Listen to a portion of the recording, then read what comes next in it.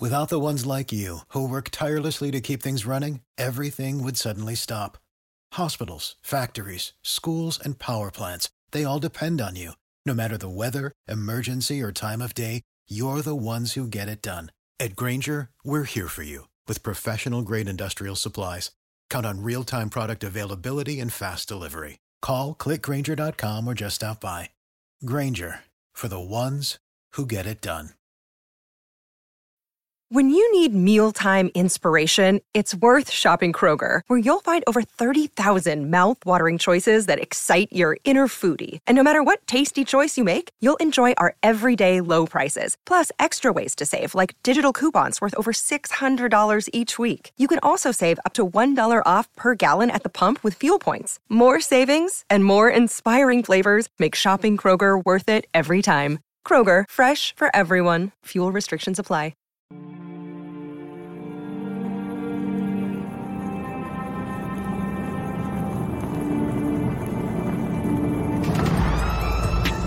In a world where Carolina Panthers fans have an insatiable thirst for Panthers news and opinions, only one podcast roars ferociously.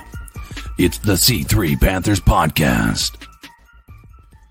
What is the deal, Panther fans? Welcome back to another edition of the C3 Panthers Podcast, the longest running Panthers podcast on the intranet. My name's Tony Dunn. They call me the Professor. It's Tuesday night, 9 p.m., and we're live talking the latest Panthers news and opinions from the fan perspective and even in the doldrums of the season. No matter what, each and every Tuesday, we going to chop it up. We like this team more than the damn owner likes this team. We like this team more than the coach likes this team. And, man, sometimes that like is tough. It's hard.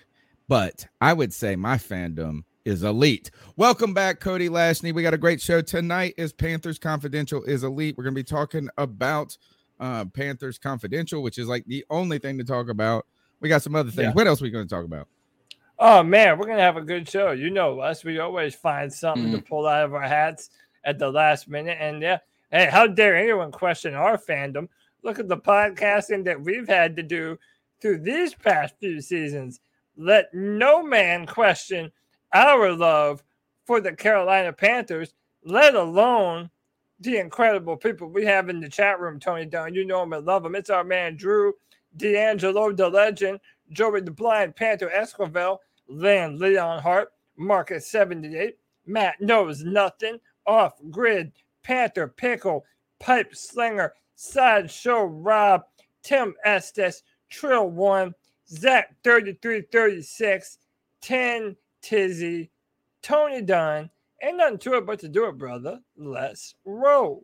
That is my co-host Cody Lashney, my wheelman, and tonight we're gonna be talking about Panthers Confidential, and it is elite. Probably maybe talk a little Robbie Anderson, but we want to hear some things like this. We got some good debates for you. Best and worst division in football, top 5 quarterbacks in football. I don't know. Maybe we'll do something like worst, like food takes you get roasted over. CK, welcome back to the show. I hope you're recharged, feeling good. Oh, that's all relative, I suppose. But true that. It's as someone who ran in this door and ran up to the stairs to get in the show. Right. I mean, it is what it is, man. It's the life that we live, and I think you're, all full of ups and downs, and mentally, emotionally, physically, all that stuff. So just trying to get things in order and make this life worth living, for my son and for myself and for my wife. Amen. And you doing that is, look, every day above ground is a good day. Yep. And amen. I hate to, it's like kind of human to complain. Yeah. That, but generally is the things that I complain about in life are good problems to have, is that it's just the rigors of life can get to you at times, or at least they do to me. And good Lord, I got 3 kids, wife's out of town. I was here, and just a side thing on this is, so my wife's out of town. I'm at work today. My little girl, She's like, come pick me up from school. She was like, I have a cough. Some kid told her to be quiet, coughing. She got her feelings hurt. Anyway, I went and got her from school, but they have this important dance recital this weekend. So I was like, you got to go home and get some rest, right? Like, I'm going to get you rested, get a little medicine in you. You're fine. I mean, nothing's really wrong. She had a long weekend playing at the pool and stuff. She was more tired than anything. Yeah. So I got that comes up at work. I had my evaluation today. I had to run back to work, and my wife's out of town right now. And so I was like, take the girls to this dance practice. They're one of the last ones before the recital this weekend. I'm like, going to the gym still. Like, I'm going to do it. Go to the gym. It's hot, all this, go around. And finally, so I'm like, I'm going to go to the grocery store next. I'm chilling. And I didn't want to go all the way home before I had to pick up the girls like in 30 minutes, you know, and then you have to just go back and forth. One of the little girls calls up. She's like, Dad, I left my shoes, my hip hop shoes. I'm like, baby, I'm not at home. And then when your little baby girl does this to you, she goes, can you please do your best? I was like, all right, I'm going to drive 100 miles an hour around Greenville to get you these damn shoes. So look, these are good stresses to have. Hug your children, folks, in the wake of all the problems last week. I was unaware of how bad it was. You guys were the one. Little Noah was the one that told me about all that. I was struggling all week after that. I was like in tears all week reading. Yeah, man. Stuff, so. I think, you know, going off of what CK said too, you know, everybody goes through all kinds of different things. But I think, you know, especially when you look at news in the world, it kind of puts things into perspective. You know, a lot of people in certain moments have it a lot worse than you do. So, you know, it's always good. Hey, I always say, don't let Thanksgiving be the only time of year that you choose to be thankful. Okay. Amen. Sometimes you need to do that right before June hits you. So amen to that. I had a great weekend myself. I was with family. Got to see my nieces, hang out, eat some really good food. So I'm amped up. I'm energized. I'm ready to do this show with y'all boys. Perfecto. The number is 252-228-5098. That's 252-228-5098. You can be a part of the C3 Panthers podcast. Jump into the chat room. We appreciate all of y'all in there. Smash the thumbs up button, subscribe. We're on iTunes, TuneIn, Stitcher, wherever you get your podcast. The best way you can help this show grow or help us is to continue. Look, we've been doing this for 12 years now, whatever it is. It's a long time. 10 years, 2013. Yeah, so we're heading into season 10. We're in season 10. Man, you guys can keep fueling me along. Look, I need energy more than your money, more than your donations. Those are appreciated too sometimes, but energy. And that's your conversation on Twitter at @cat_chronicles. In the Discord chat and in the chat room, leave a review. Have fun with us. Tell us how much you love the Carolina Panthers and how, I don't know, what we need to do to get better as we go forward. All right, let's start off the show. Panthers Confidential in the house. The Carolina Panthers release a kind of like a little TV menagerie thing. Last year there were several episodes. I'll be interested to see if they do more than 3 this year. Is not as much content. They did all the draft picks in one go this first episode. Panthers Confidential is out. What do you guys think about it? It's an interesting thought. I mean, it's an interesting way that they did it. I felt like if I'm being honest, I felt like they spent so much time on Ickey. Like, I just felt like the rest of I think a lot of us were more interested in the Matt Corral and how that came to be. And it just it was what was it? Normally it was like a 25-minute thing or something like that. And they spent 17 minutes on it, on just the Ickey part of it. And then it was Matt Corral was 3 minutes, and I just felt like even that, right? Yeah. Actually, I didn't even think of it like that until you said it. Is Matt Corral was just a little bit in there, right? Even when he met with the coach, it's hey, what's up, coach? He walks in there, right, with his book bag. He sets the book bag down, and says, "What's up, coach?" And they're blah, blah, they say some, things. He's like, and then they have this one kind of momentary interview with them, and they say, when we say he said, something like we are good characteristics, and he said leadership, and then Matt Rule says, Yeah. well, what do you mean by leadership? And then I felt like poor little Matt Corral didn't have really even a great answer for it. I mean, it was just like, well, servant leader at the end. One of the guys on our Friday free for all, so we reacted to it on the Friday show. We got to show a little bit of it. I got some clips I'll play here in a second too, but he made a good point, and I wanted to kind of pass this on to you guys.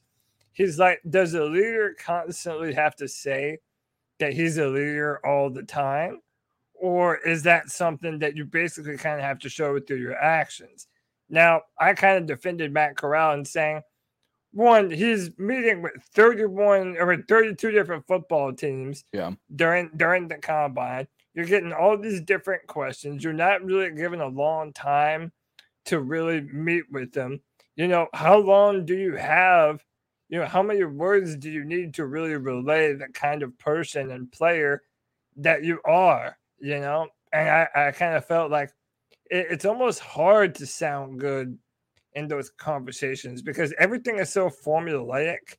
Right. And, this is how you talk and this is how you show that you know what you're talking about and all these different things. It's almost kind of disingenuous in its nature, Right. Like, how are you going to have a great answer? I thought, look at this comment by Lynn right here. This is Lynn Leonhardt says, could be done on purpose? Don't want to rock the boat with Sam this early. Let Sam believe he has a chance. Or, I mean, really, Sam does have a chance, I think. I mean, it's not even let him have a chance. But right is one, maybe not put too much pressure on the young gun, make him too much of a focal point. Maybe it makes it too much. You don't want to dramatize the pick so much. I mean, kind of the great part about the pick is that it's kind of a low stakes, high reward opportunity for the Carolina Panthers, and them putting too much emphasis on it could be problematic. Going back to what you said, Cody, is I agree. It's like, I mean, like, hey, really, are you going to have an answer that's going to win? You know what I'm saying? Like, that's going to be like, oh my God. But even though everything is formulaic, is like, I almost felt like he didn't know what to say either. Like, he was like, about leadership. And I was like, well, I mean, if you're going to say these are my two things that I love, and that's what you're going to say in the job interview, he's young. You know what I'm saying? As a kid. Yeah. And the servant leader was kind of where you need to go, which is like a show through, like, I work. I'm a team guy. You know what I'm saying? Like, really? I mean, so I'm not going to tell the kid what to say, but it was a small, I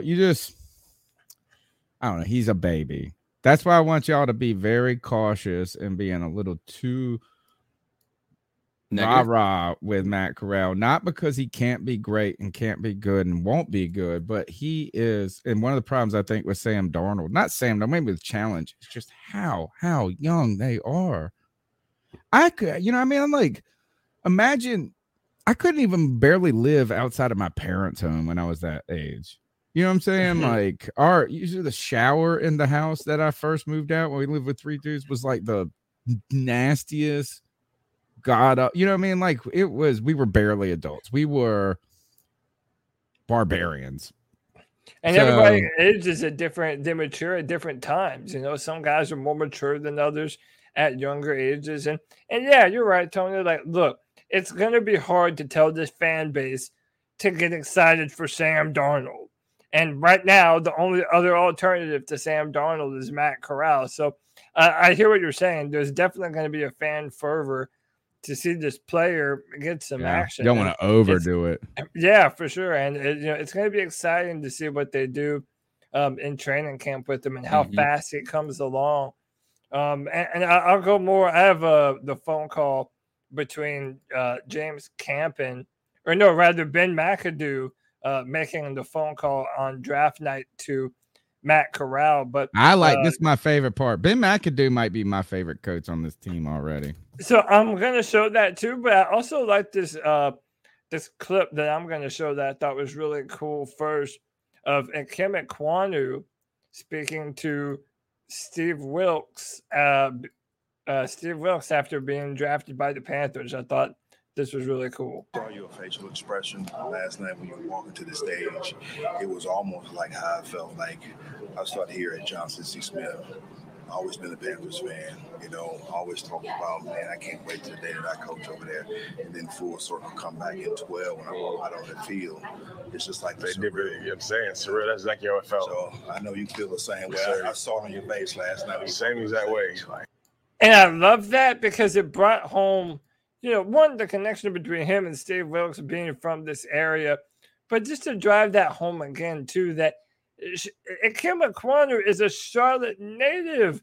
This is his hometown team. This is the team that he's a fan of. Like, he's been a fan of this team, man. And, I love that. I think this is one of the more feel-good picks that we've had in the first round in a long time, putting things in perspective. I think no matter where he plays, be it left tackle or left guard, which I think is going to be left tackle, Matt Rule pretty much confirmed at this point. But I feel like our offensive line is going to be so much better just for having this man on the football field. Like, having him on the offensive line is going to make everything so much better for us this year. I genuinely believe that. I'm just as confident about Ikem Ekwonu as I was about J.C. Horn before the start of last year. And look what that man was able to do, albeit in a very short sample size.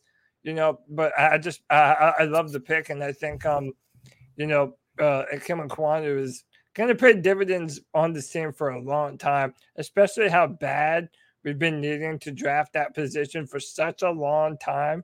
Tony, how long have we been pounding the table to build the wall? And that's finally what we've done. I'm gonna tell you this first. Hey, son. My son, White Chocolate Espresso, was in the house. Dad loves you. Panther Pickle, the Roar to 4 shirt is actually the reason it's such a cheap thing in the sale thing is because it's an error. And when I say an error, like you remember those old you guys? I used to collect baseball cards, and every now and then they used to have error baseball cards, like there was something jacked up in the card, and having an error card was worth more. So we printed that Roar to 4. We had won 3 NFC championships in a row, 2013, 14, 15.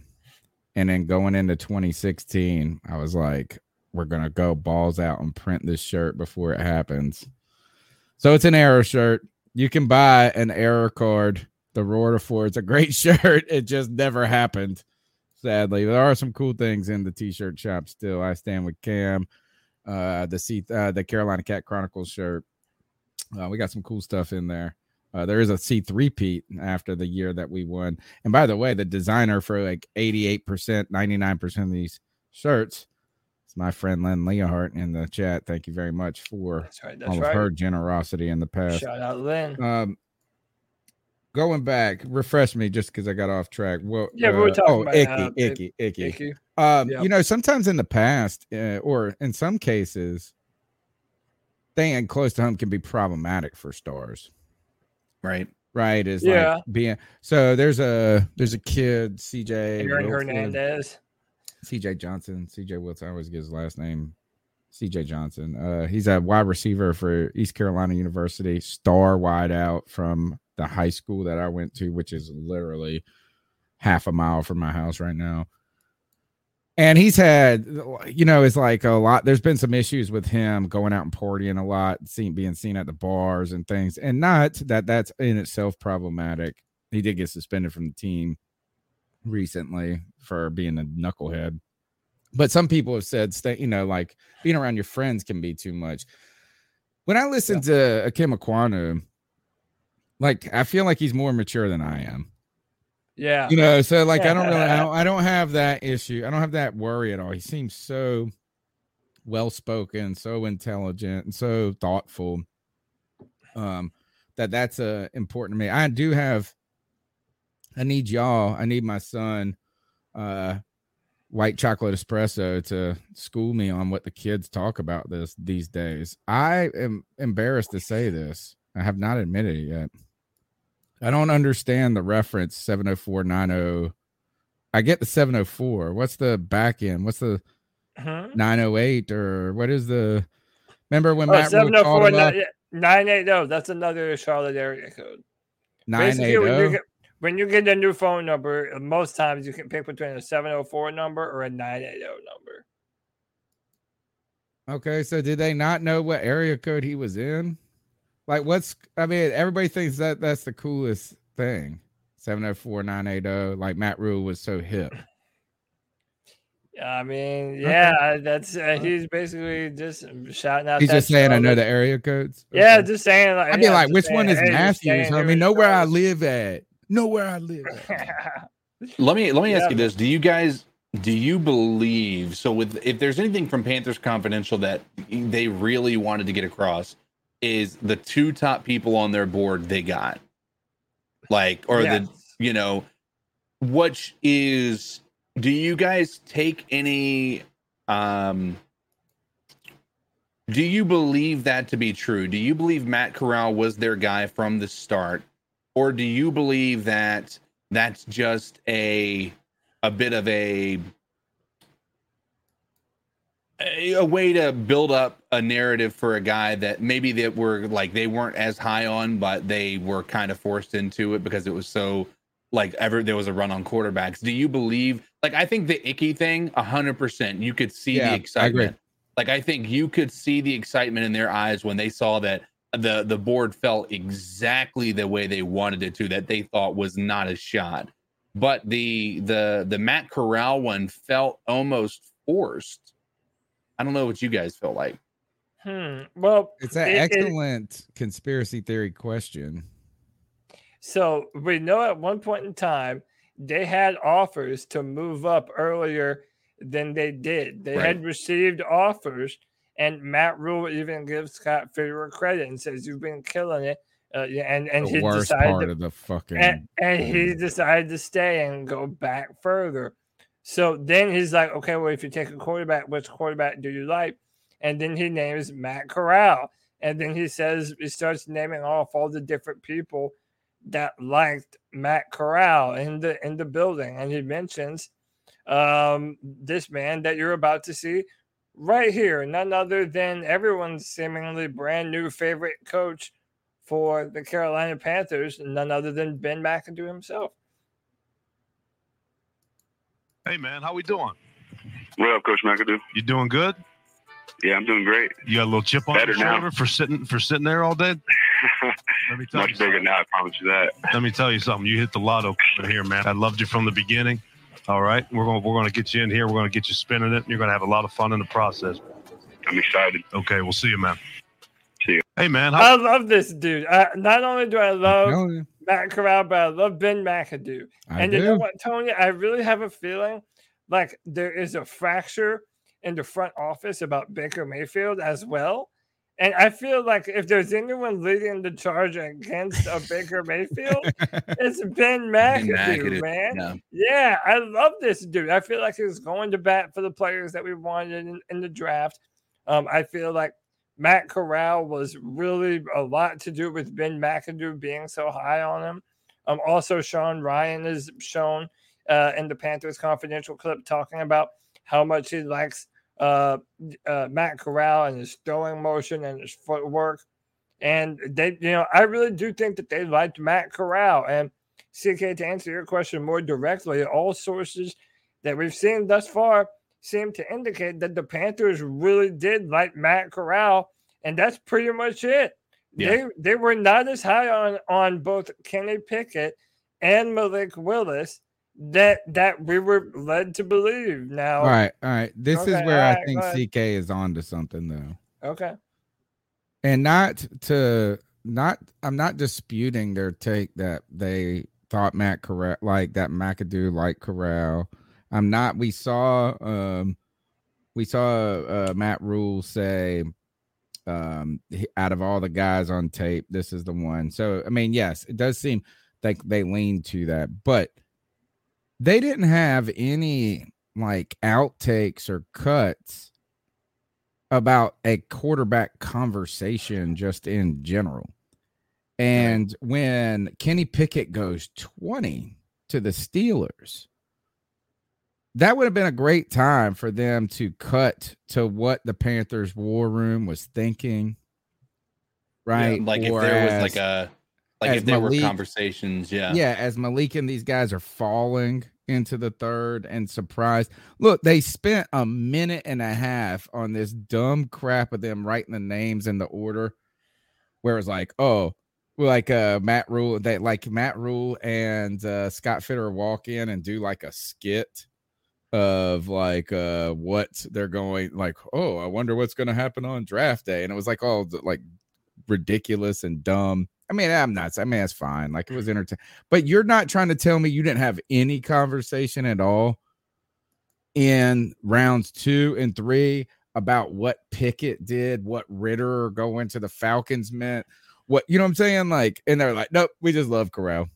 And I'm not saying they don't like Corral, but I think CK is right. They have sugar-coated this. Well, it felt like a really big buildup for Ickey, which it makes sense. He's the number 6 overall, right? That part, it was their first round pick. I think you're going to want people to be like more excited and like see that they really wanted this guy. It just, like I said, throughout the whole thing, it just felt like it was just like a pebble in a pond for Matt Corral. Now, I did want to say one thing, and I don't know if this is abnormal or not, but it feels abnormal for some reason.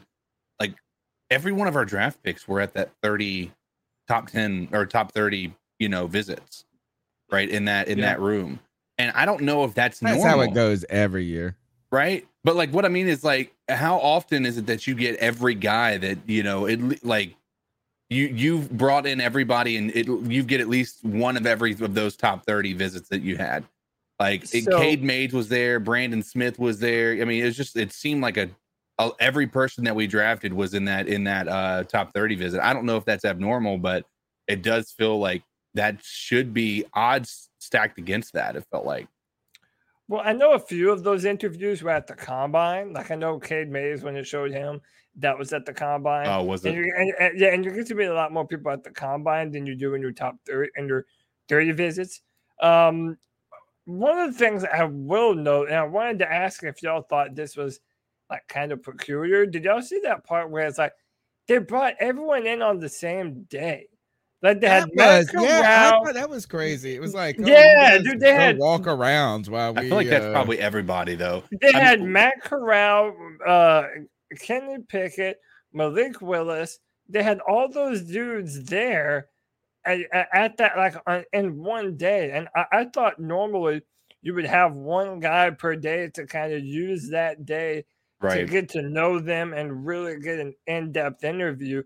That kind of felt like it was like, okay, now we have a meeting with you, hustle him out the door, get the next person in. And it just seemed kind of impersonal. Said this, but we said this when the meetings got released and they were bringing in Pickett and Corral on the same day or whatever. And I said it was like scooting a girl out the back door while you're bringing in the next date. Like bringing the next girl you're going on the date with at the same time. Like, I hope you don't see each other. My thought with that though is that like I think it's gotta be literally impossible to schedule each one of those guys because they're also going to have visits with other teams and trying to get that to match up with every like I think that so what makes me think or what I believe is that each team's top 30 visit is on a separate day. So like the Panthers was that day, the next day it might have been the Titans, right? That might be that's a good point. It does seem ridiculous though that they're all there in the room. It's like a freshman seminar. Right. Yeah, no, it's like orientation. Well, it just reminded you of a team meeting, but like I said, I think that's right. It saves time. I mean, I think we see it in the chat. Adam Sanders is right. I mean, I think it's like imagine having to do that same speech 30 individual times. I think that would be a bit. You would lose the appeal. It would almost sound robotic after about the 10th time. Don't worry, Matt Rule has given that same speech 30 times. Yeah. He gives the same speech. In fact, all right. So 2 things that stuck out to me on Panthers Confidential. Number 1, Ickey has more Panther jerseys than I do. Yeah. He was like, I got Thomas. He went down this list. I was like, damn. And his parents, obviously. And I do think I remember like his parents like having like some balling ass jobs and being super smart. But I was like, God, I was at that NFC championship, but I won't sit in anywhere that close to the field. Mm-hmm. I was sitting way, way up there. And my man had all these jerseys. I was like jelly. I was like, God, you got all these good jerseys, and these great seats. So that's one thing that stuck out to me. The other thing that stuck out to me is right after I'm trying my best to give Matt Rule the cleanest of clean slates. You know, I am trying so hard to just be positive about this dude. He goes and is like, hey, Scott, I just want to say, you're doing an elite job here. Like this moment when they're talking about the trade, and he's like, I just want to say this. We missed 2 trades that we would have won on, but you're being patient, and that is elite. You're elite. You're elite. It was just like, God. I felt like he was trying to. Well, he knows that Scott Fitterer has his job in his hand now. Like Scott Fitterer could just be like, yeah, we're firing you. God, just that is a really good point too. Like knowing that you're on the hot seat, it's his 3rd year. You know, maybe it probably does benefit him in some ways to kind of cozy up to Fitterer. If you get Fitterer to believe in the vision that you're building together. Right, because listen, whether we like it or not, according to everything that we hear, Matt Rule and Scott Fitterer work very closely with one another on a lot of different things. They work in tandem. One is the cook, one is the one's the chef, one's the sous chef, one's the grill worker, one's the line order cook. Yeah, the house manager, like all that stuff. So, you know. I think that there is some of that, what CK is saying, you know, kind of buttering up to him a little bit. But he says at the same time, Tony, that's what he does. That's what he does. Salesman pointed this out to my boy at Salesman. Pretty sure that's the Twitter off the top of my head. He's awesome, big Panthers fan. But he pointed this out is like Matt Rule has like 5 years of PowerPoints built up and it says elite every other word. And I had already been thinking about this stupid elite thing, but I saw it. I was like, man, we were on the same page. I mean, that elite crap all the time. And one more cornball moment before, you know what? Actually, let's shame the crowd before I shame Matt Rule one more time. Yeah, I mean, you know, it's that time. We've got all these people in the chat room who love the Carolina Panthers, and they love Carolina Panther content. But they come to this specific YouTube page for this specific content because, boy, they're a bunch of freaks, and they love to be shamed by the voice that makes them moist. CK, talk to these freaks, Big Papa. Good evening, ladies and gentlemen. You have joined in to one of the most entertaining and pointless conversations about the Carolina Panthers in recent history. There is nothing going on, but you continue to watch 104 people in the lobby right now, if you want to call it a lobby, whatever you want to call it, the chat, whatever. But only right now, 48 likes? That's blasphemy. 49. I want to see 60 before I move on from this. I want to see us get to 60. But anyway, I have one thing to say to all of you absolute freaks. Subscriber shame. Subscriber shame. Hit that like button.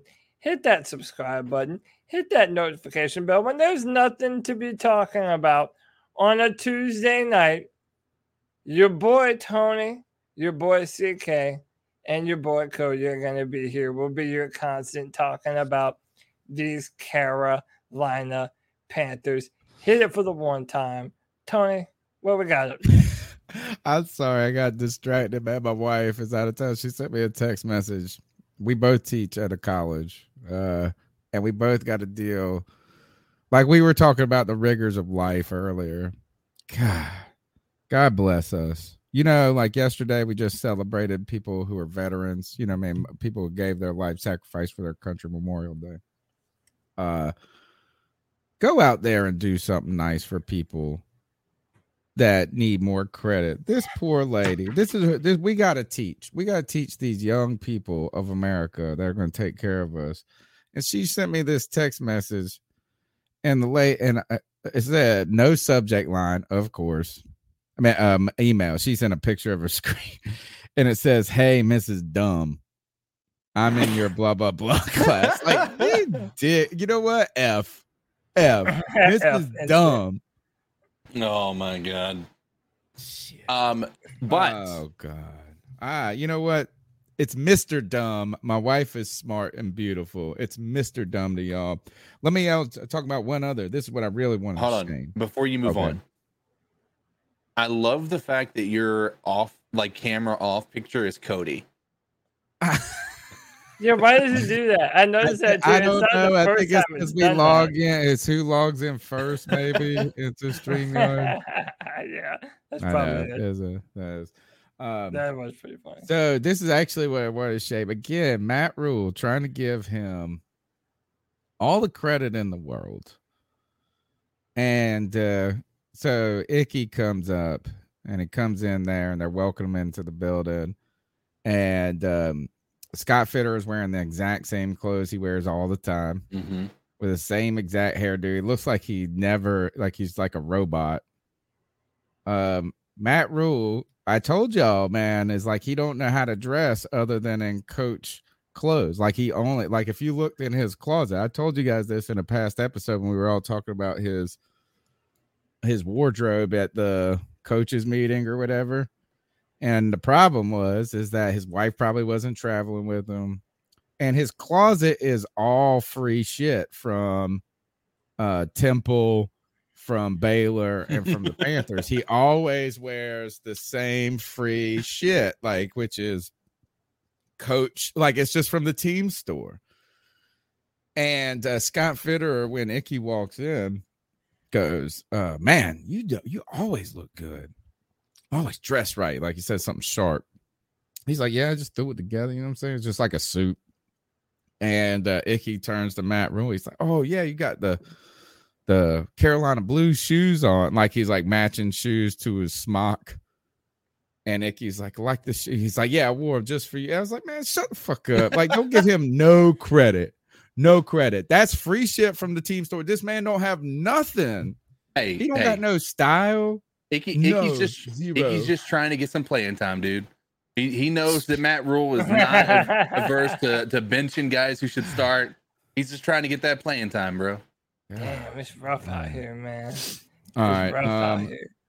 Last thoughts on the Panthers Confidential is I'm excited about this corner that we picked late. When that scout, the guy that ran the 4 whatever, 4 he ran like a 4. The 4, Baylor 3. Kid. Yeah, Baylor. He was the Baylor kid, and that scout said, "You ain't gonna find this guy getting beat deep." Like that, I was like, "Uh-oh." I even thought you can't find tape having him being beat deep, and I was like, "That's actually pretty impressive." Hey, what about maybe giving him some snaps at free safety? He's around that height. I mean, he's 6 foot. Is about, that's about the size of the most rangy safety in the history of the world. I mean, literally, that's to be able to cut off one half of the field to have a dangerous single high free safety like that. Hey, man, like that's part of the reason. Has that not been part of the reason why many Panther fans wanted us to experiment with Dante Jackson at that position? And I got most hyped about him. Yeah. Hey, and it was like 1 second. To put it into perspective, Earl Thomas is 5'10", and he ran a 4.43, which is like 0.2 off of what he our corner. I can't even remember his name, but I mean, I think that might not be a bad idea to try him out at safety. I mean, our defense right now, the speed on our defense is impressive. For lack of a better even that term, defensive end elite. ran a 4.37. Yeah, it's elite, bro. What's his name? What was his last name? Amari Barno. No, that's the defensive end. What was the corner's name? The what's the corner's name? I don't remember it. I need to learn it. Yeah, I know. But you know what type of what Barnes? 4.23 speed is? Yeah, that's That is- crazy, dude. The record for years was 4.21. That mug can cut. This is a Joey Riolano quote, by the way. This shout out to my best boy Joey Riolano, who I need to be in better touch with. We live far away. He used to say we had Teddy Williams back on this show, which was he was a super fast wide receiver track star we had. And we had him on the show, and Joe, he said, and he ran a 4.22 or something like the same thing. And Joey said to my man, he said, that's like you can cut the lights off. You could cut the light switch off and be under the covers before the lights are off. Bed speed. And he said it so smooth. Whatever Joey's like, you can cut the lights, hit the light switch and be in bed before the lights are off. That's how fast that is. By the way, the corner you're speaking of is Kalen Barnes. Kalen Barnes. Shout out to Spectre One Actual from Down Under. Down Under. Is that a wild codizzle? G-Day from Australia, lads. My boy Spectre. He's Good day. And he is a legitimate Australian, as you could see there with the Australian dollar. I think that's worth like 50 cents. So enjoy that, boys. I'm just kidding. Well, It's not I that was bad. hoping it's worth like $8 currency exchange. Thank you for the donation, man. We love the support. I can't believe that we have people listening from across the freaking world. In fact, Kalen Barnes, we're gonna send him via Messenger to bring you a thank you card. Oh, there he is. Hey yo, he's there. Hey, did you know that if you say rise up lights in that order, that's how you say razor blades in Australian? Say that again. Say rise up lights. That's how you say razor blades in Australian. Rise up lights. Oh, rise up lights. Rise up lights. And is the Muhammad Ali the quote that you guys are talking about, chat room? Is that the light switch one? The light switch. If somebody could tell me that you cut the light, be in bed before the lights are off. Hit the light switch. Yeah, I think that's if that is, man, good. Even Joe is I tell you, Joe, man, I miss him on the show. Miss Joe on the show. Lynn has a question that I think is relevant here. Do we believe that Matt Rule should have been the one handling the negotiations with the Patriots? I'll give you my take. I think that especially in the second and third rounds when the timers are a lot shorter, I think you're gonna. I'm guessing they had like the duties for talking about trades with specific teams divvied out to Dan Morgan, Scott Fitterer, Matt Rule, maybe one other in there as well. And then that way, Scott Fitterer isn't trying to field 31 different people trying to call him, and it allows them to kind of filter that stuff out. That'd be my thought, but I don't know what you guys think about that. I mean, I kind of think that, remember when I showed you guys that clip of the brand on the wall of the, inside the stadium? Like, look, the Matt Rule is the face of the Panthers right now, whether we like it or not. And, I think this guy being on the phone, that's kind of just what's, that's it. I think it goes back to what I was saying earlier, is that Fitterer and Rule are working in tandem with one another. I don't necessarily put a whole lot into it. I think our entire draft was orchestrated by Fitterer. I don't necessarily believe that it was right. Rule making the deal or executing the deal. I kind of just think he was on the phone and relaying the messages to everyone else in the room. That's what I'm thinking. Yeah. And even still, man, like I think, no one in a war room has a consensus on every player. There are some scouts that, they like one player, and then this other guy might not like him so much. So you're kind of having to go to bat for your guys in the war room. They weren't huddling up, really. Yeah, but also I don't think they were. It was just those. It was just Fitterer, Rule, and McAdoo to the left. And do you have any thoughts on Tepper's input when it came to the quarterback part? It's like it's time. It's time. Like I felt like he was pushing it a little. Which is really funny because going into the draft, he's like, Sam Darnold is a really good quarterback. And then he's just like, we need to go right now. We need to trade up. I'll give him I a know, third and and a get second down. and probably a first next year to move up into the third round, please. I felt like Federer was the only person that was calm. Yeah. I felt like he was way calm. Like it wasn't too big of, I mean, I think we felt like that. Yeah. I think we felt like that for a couple of years though. Like he has not been, like when we've wanted him to make moves to move up, he hasn't reached, right? I think we all were like, move up into the second round. We're at the end of the second round. It can't be that expensive to move up into the second round. He waited, right? And I think that's again, like Matt Rule is not wrong. I think that is an elite trait. I think it could have been maybe something that was a very awkward place and way to state that, but I think I think he's right. I think Matt Rule or Scott Fitterer has done an incredible job not being too panicked about the decision they decide to make. Like even last year, everybody's like, move up into the top 5, move into the top 5 so you can take one of these quarterbacks. And he didn't even take a quarterback when there was one there.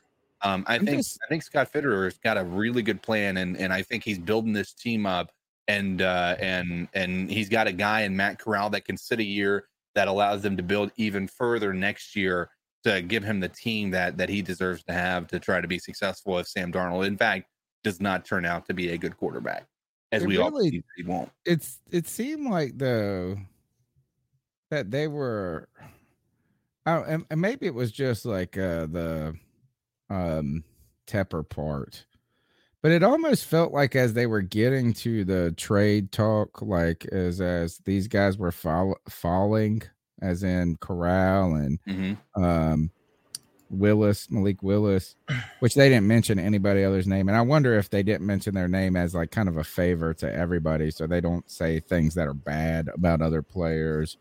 That could be one reason why they kind of omitted some of those discussions. Yeah, a lot of clever editing and making sure there's no big time. Yeah, shade thrown on another team or on another player that they didn't like. But it did feel like to me that they were just having the conversation for the first time about the quarterbacks, when it was like, oh, and then it's like, well, if you look at the tape, he's like eating a potato chip, and that might have been spliced from a different moment or something like that. But it was just like, oh, now we're gonna talk about it. Like y'all didn't. Like Tepper was like, oh, what are we doing? Hey guys, like he's sticking his head in there, like, what's the consensus? I was like, what y'all mugs been doing for the last month? Like you could have been watching our show. We've been talking about this shit for 2 months. Do you think like y'all acting like, oh, what are we doing, guys? Do you think that they avoid falling in love with players because of the natural disappointment that's going to happen if they take the third best?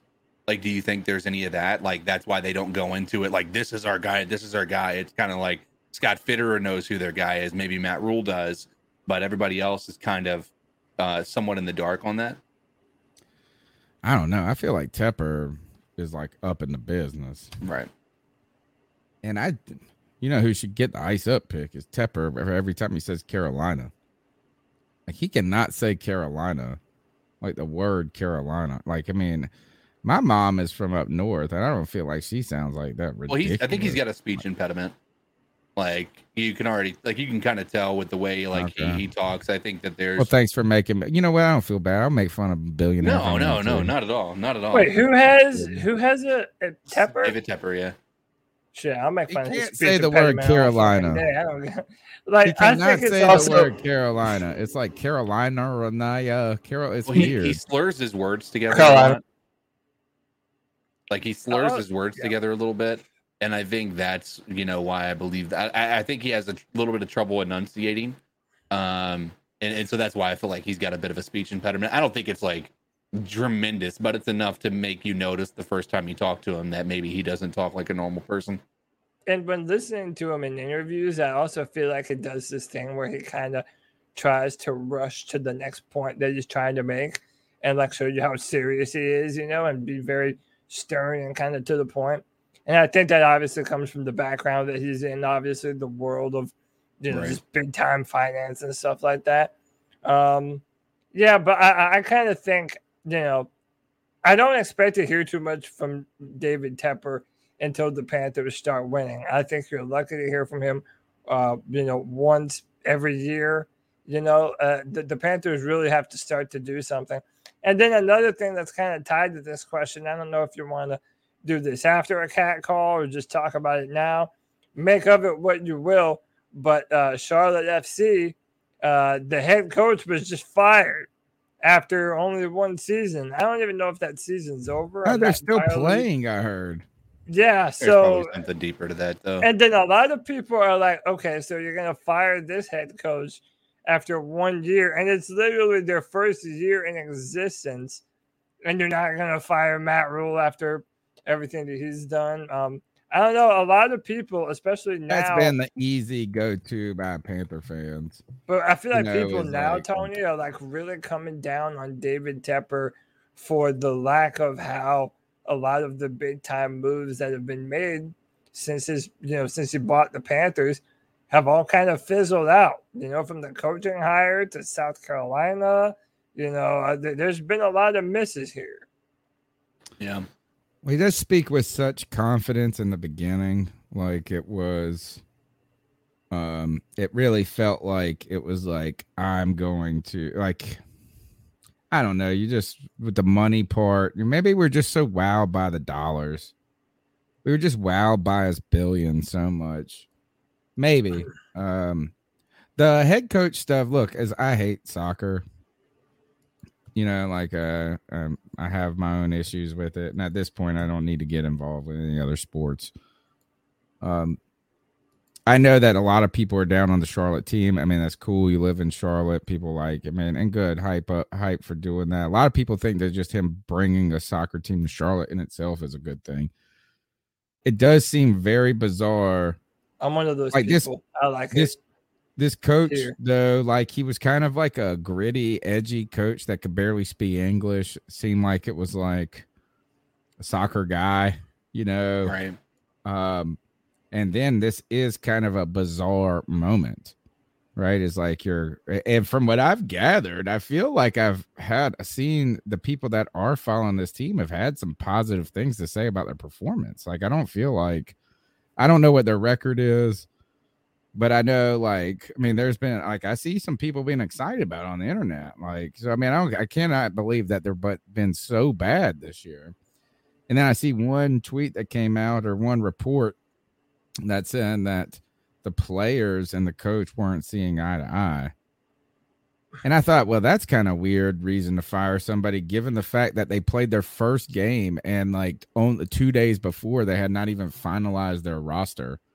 Right. I mean, because they're like a new team and they're still people are quitting, people are committing to the team. And then I got a different job and stuff so it seems crazy to me that you're going to give so much pull to the players who are not scrubs, but close to replacement players. It feels like if you're hiring them the day before and you're telling them to go play, your coach was in there. But do you think it has more to do with the fact that now that people see that Charlotte is a sports town and that there is a fan base that they're going to be able to attract better coaching? I feel like they had to go with anybody that would take the job initially, right? And now they might be able to actually pursue somebody who has maybe a better track record, a better resume. You think that has anything to do with it?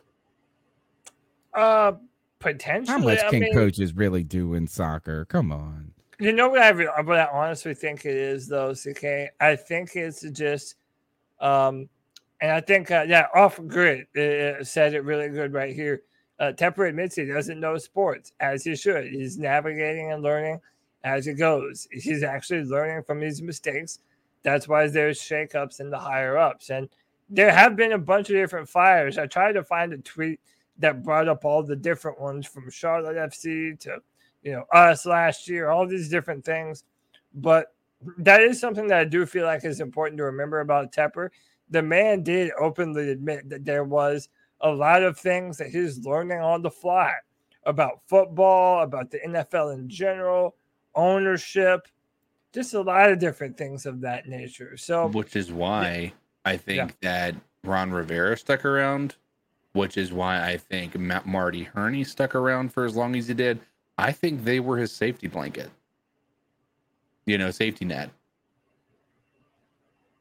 Yeah. I think there's something fishy going on with this coach. Like, to get fired like this before the season's over, I don't know, in the inaugural season where, from what I've gathered, they haven't been the worst as bad as they expected, and the turnout and the support has been pretty good. There's something going on that we don't know about. Yeah. There's Like what? What do you think? Something relationship, like a cousin that's a drug smuggler, or a wife that is that he's got 2 wives. I don't know. Something. I don't know. Yeah, maybe. But now, I like that we're just speculating. No, I mean, that's what everybody is. If everybody's sitting here going, "Oh, well, he fired this guy but keeps Matt Rule," that's just a speculative. That's like corollary, not causal, and it's like kind of a stupid thing as well. And they won't say they said we just have decided to part ways. They didn't give any information on it. They didn't say performance based. They didn't say nothing. The general manager or whatever, which then that's what I saw someone say is like, by saying like, it's cool to not air your dirty laundry, but when you don't air the laundry at all people do is just conjecture about why the shit happened. And I don't even know. I couldn't even tell you the guy's name. I couldn't even tell you these guys' records. For all I know, they ain't scored a damn goal in 8 years. But that's soccer as it is. They don't score no damn goals. But let's start a rumor. He's compromised by the Sinaloa cartel, and Tepper just couldn't have Let's that. do it. Exactly. Let's talk about some dirty. Let's talk about some additional dirty laundry with these jerseys that Cody was showing us in our DMs. Perfect segue. So listen, I want everyone's opinion on this. Obviously, Tony and CK, we're going to have the discussion. But everyone in the chat room, you may have seen them already, but tell me what you think about these fits. Now, I want to make a point, and even showing this is just a mock-up. It's just an idea. But I want to make an overall point after we discuss this a little bit. But first, let me put out some feelers. Do you like this design just as a base kind of home outfit? The black helmet, the kind of, the straps on the shoulders, the sides. What are we thinking, man? This made its rounds on Twitter, and people were feeling a lot of different kinds of ways about it. Gentlemen, how say you? I mean, I mentioned it earlier. I think for whatever reason, I've got a Titans feel, and I feel like it just feels a little bit ununique, or I don't know what the right way to say that is, but it just doesn't feel very unique. That's the best way to say it. Yeah. CK, ununique. And that's gonna be somebody's name soon. Ununique. It's one of my students. I don't know. It's. I mean, how you spell that? ONIONI. Ununique. I don't think that, but I do think that outside of that, I think it looks like a fire design. It just gives me Titans vibes. All right, I like that. I don't like the 2. The 2 looks funky. Mm-hmm. See, I like the font. I actually like. Really? Looks like a S, backwards S, like I'm dyslexic. I'm like, you know what? I think like is like anything when we see black on black on black, we're gonna be hype. I kind of like the black, the blue base guard. Yeah, I do too. I mean, this is. Well, go ahead, CK. I was gonna say it. The chat is not going for it. It does not seem to be a very popular design. I'm not in love with it. Some people are liking it. Some people less so. My point is this, right? And I've dude. Someone mentioned that Cody goes on Reddit too much. Dude, the Panthers subreddit I find nowadays is honestly insufferable. But one of the things that I have noticed is anytime you put forth something new, or maybe you want to make some slight alteration / tweaks to the jersey, it's like they take it, or people that love our jerseys, they take it like we're saying, oh, our stuff is ugly, it has to be changed right now. No, it's not that our stuff is ugly or that it doesn't look right. It's that it's in my opinion, at least, I understand a lot of people feel different. I kind of feel like it's in need of an upgrade, right? Like ours has that 90s feel and vibe. And I know a lot of people like it a lot, but I really think that it's time to update our appearance. And my point in this, okay, even if you don't like this, fine. But yeah, we can give you 10 different other ones every year. We've been having this conversation for 9 years. Did you see how you could make a few minor alterations to our outfit that could make everything look so much cooler, in my opinion, yet also keep the same aesthetic that the Panthers have? One of the things I've mentioned about the black helmets, I love how minimalist our logo then becomes. Like in that picture right there, it even has a white outline around the Panther itself. I say remove that. Just let it be the blue Panther on the black helmet with the white fangs and the eyes. And that way it's like a literal panther stalking you in the night.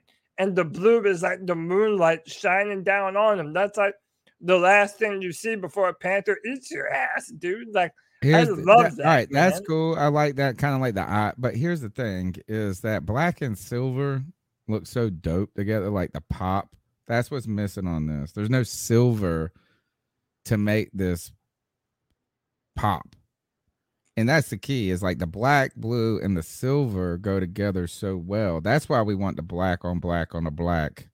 You know, and that's why I don't love this one. It kind of looks, you know what? And here is I don't get defensive about the uniform we have. I think that I've hated the rules. I think they finally did change the rules so you can have more than 2 helmet colors. Somebody said that the last time we had this conversation. I kind of think that we are not old enough of a team that where we have to worry about insulting our heritage. No. About the colors. In fact, if you look at the very first concept Panthers uniform from before we even played, it looked like a Detroit Lions uniform. It was horrific.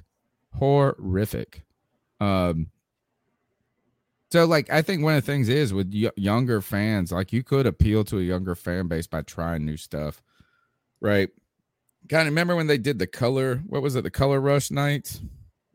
And half of them stink. But you know, everybody in this chat room would be buying one of these if we did one a year. Yeah. Where you just wore it one time or something like that. Everybody run out and buy that.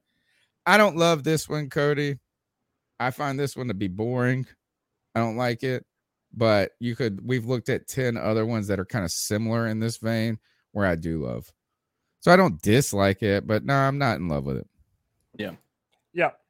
Yeah, right. I mean, again, that point of it just being like, you could do a few things, and I think that you could modernize our fit. And by the way, like a bunch of teams have actually done this for the better. Like if you look at the old-timey Bronco jerseys, dude, those sucked. But them orange ones were dope, bro. No, I didn't. But that's because they're retro. But it's because they're retro. Here's the thing: we got the best colors, though. Oh, no doubt. Dude, like we have some of the sickest colors. It's not even a question, dude. The black, that by the way, the blue is called Process Blue. That's the official blue of the Carolina Panthers. I even have the color code, the color swatch saved on my computer. It's called, so I need to write that down. I just always guess at it. Oh, dude, it's I love the blue. I love the black. I see what you're saying about the silver, and that's like when we talk about the black helmets. One of the reasons why certain people are against the black helmet is just because they do like our silver tops. You know, the silver lids and just how it kind of goes with the rest of it. And I see that too. Like the Raiders have a really classic good look with their silver helmet, you know, and I kind of think that's, you know, you don't really see too many silver helmets, do you? Like, Am I just not thinking of I don't know. I mean, like, no, but at the same time, like Raiders. If I don't think the black on black is complete until we get the black helmet. Like I've been saying this forever. I love the black on black uniforms, even though we lose in them every damn time. By the way, I ain't the only person that says anymore. Now even Sheena Quick is saying it. I saw her tweet about it when somebody put up the uniforms. Like, well, I wish we were good. I was like, I've been saying that forever, man. We suck in the black on Just black. because we have a losing record, the curse is not real. It's real until we get the black. You know what? It's because we don't match. The reason we're losing is because we're missing the black helmet. Like, that's going to be sick when you do the black on black on black. I'll be ready for that. But this concept, don't love it. I also don't like the idea of this midriff look and some different things. The stripes, I'm not in love with these, whatever these boring ass stripes are. Gotta do something different. All right. What else? Is that we got more concept when it comes to jerseys, or can we go catcall? No, I mean that's what we got for the jerseys. Unless CK wanted to add something to this, huh? No. Let's hit those catcalls up. Let's see what everybody else has to say about this. All right, the number is 252-228-5098. That's 252-228-5098. Jump in the show. Tell us what you thought about Panthers Confidential, what you think about these concept jerseys and what you want to see going forward. And is Scott Fitterer elite, and is Matt Rule a tool? 252-228-5098. So what are your thoughts on catcalling? Yeah, it's pretty. You shouldn't do that to somebody. And how did that make you feel? Very uncomfortable. So how do you think catcalling makes the person feel? It feels good, like. Who's that cat sitting in the back corner with his face buried in his nose? Who's that kid that can use one?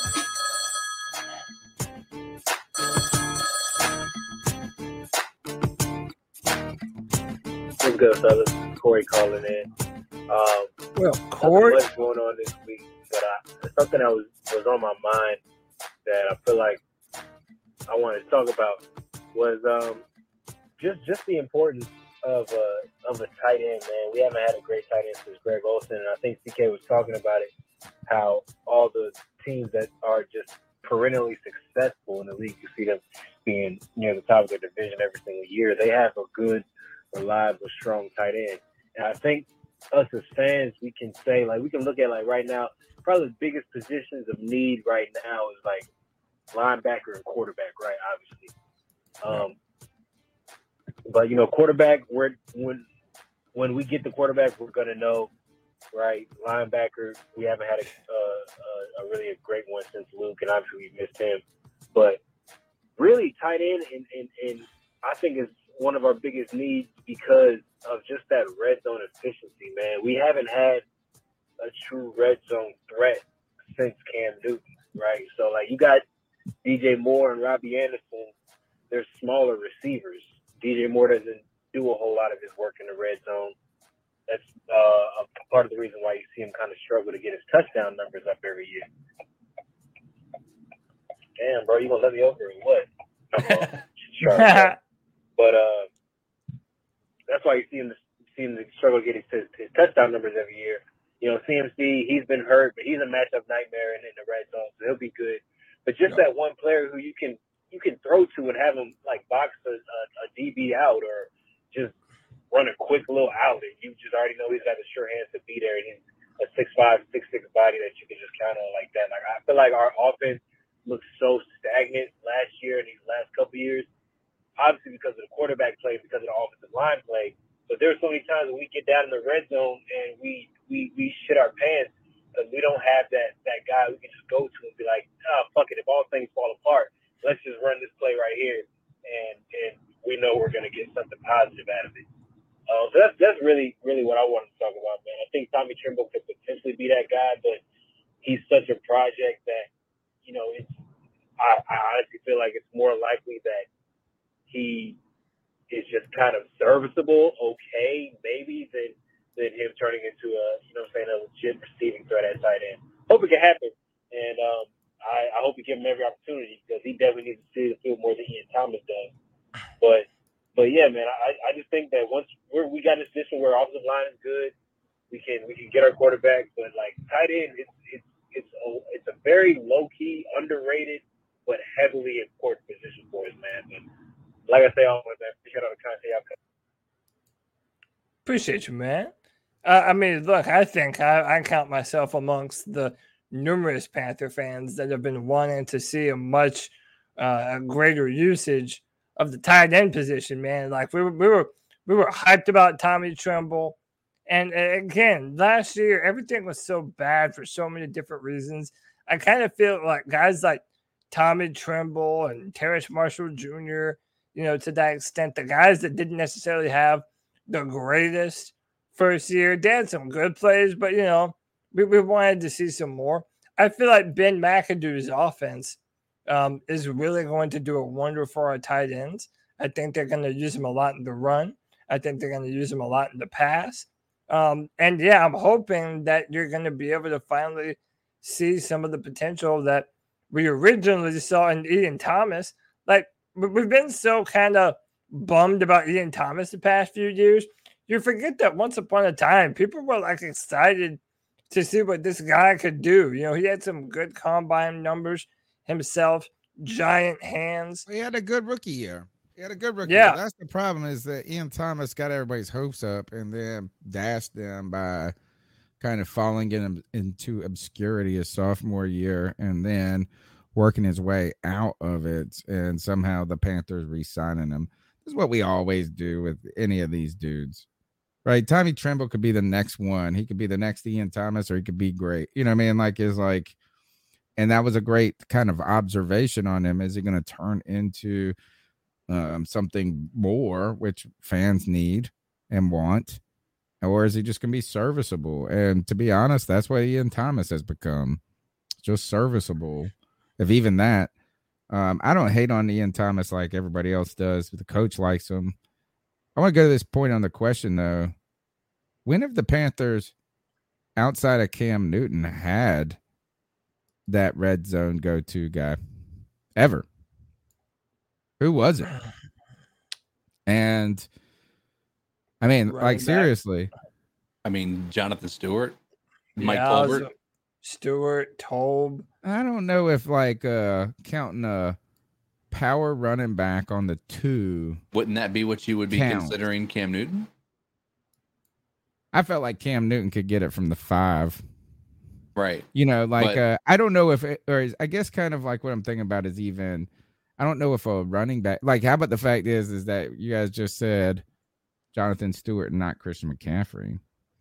I don't think Christian McCaffrey's been a red zone threat for a long, I think he's always been more effective on, the other half of the field, all the way up until that 20-yard line. Those and then big chunk plays. Right. Adam Sanders says Steve Smith. All right. Look, I know Steve Smith is a fantastic receiver. I do. I like his, and probably in the times that he could have been that dominant, even in that, maybe that's the closest you get, with Steve Smith. Masim Muhammad. Hey, how about, I have another one that you're not going to want to hear, but it's probably Kelvin just Benjamin. No, I was going to say the other one, man. Oh, Salad Boy. You say Devin Funches. Devin Funches. No, that name is. I'm not saying that he was great at it, but that name is just as relevant as any of the other ones. Big body, go up and get the football. He had some big time plays. Didn't do any of those things. Never did any of those things. It's got to be Greg Olsen, though. Greg Olsen was one-handing, catching the back of the end zone. Here's the problem, bro, is we have stuck. This is the same conversation we have always had. We suck inside the 20. And this is not just recently. This is going back the entire time, going back to Cam Newton's from the very beginning. Once our problem was, as soon as we got to the red zone, we ended up settling for field goals rather than touchdowns too much. Our red zone, and this is not exclusive to Matt Rule, has always been lackluster. I'm trying to think, maybe the year we had Shockey and Olsen, that we were kind of, and that was Cam's rookie year, maybe. So, but we have not had a guy. Shockey, yeah. Yeah, we just haven't had a Calvin, throw the fade to Calvin. And we're using Hall of Fame guys. But even when we went to the Twin Towers, we still ended up fucking kicking field goals the whole time, it felt like. It was really Cam Newton, and that was it. That's how it felt like to me when it comes to, how about this, is that if you were on the 5-yard line, would you rather Cam Newton throw it or run it?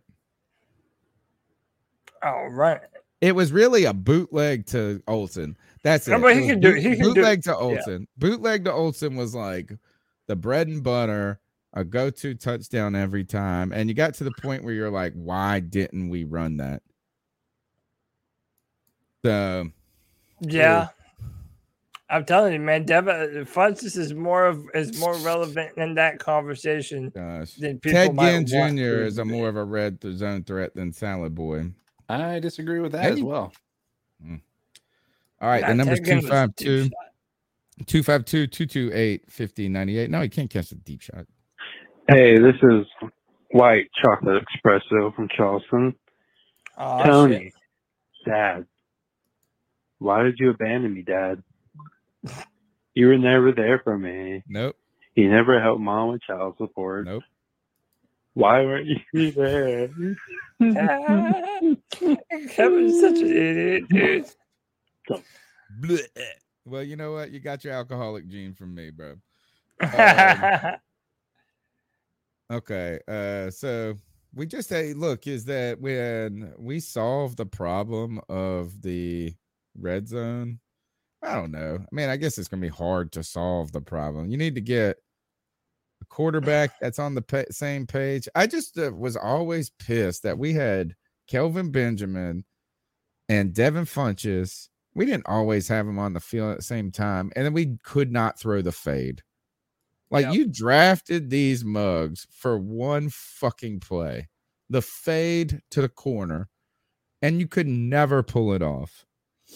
And I don't know if it was a combination of Cam missing it, a combination of them dropping it, and a combination of them not calling it.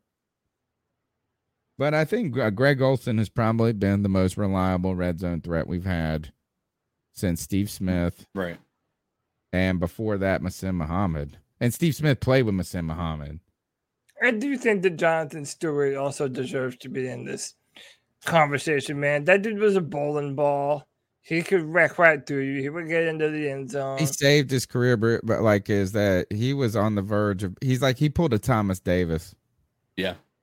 Oh, yeah. He was an afterthought. He was an afterthought. Like, you thought, oh, he was awesome, but he just hurt all the time. When D'Angelo got cut, you were thinking Jonathan Stewart was right behind him because they were double trouble. They both got paid. They were getting paid way too much. Stewart was always hurt. Yeah. He was always hurt. You know what? Even when he had good seasons, he was still hurt. Yeah, he was still hurt.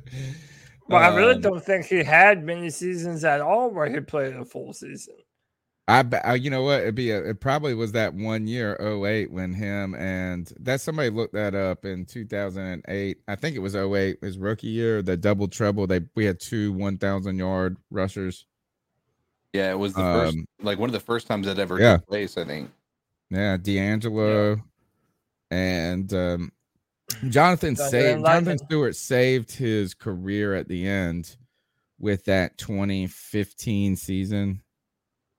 2014-15. He had 2 years in a row where he was a tough ass runner for us. Yeah. Yeah. All right. No doubt.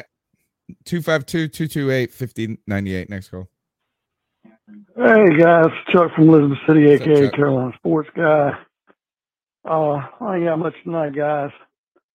A couple things. I love the black helmet. I don't want to really lose the silver helmet. I know a lot of people don't like it, but the silver helmet with the white shirt, the white pants, we've used that combination more than any other. And if for anything, just historically, we played in it the most, I don't want to lose that. But I do like the all black. I think it's pretty slick. I don't have a problem going there, and I think we probably will.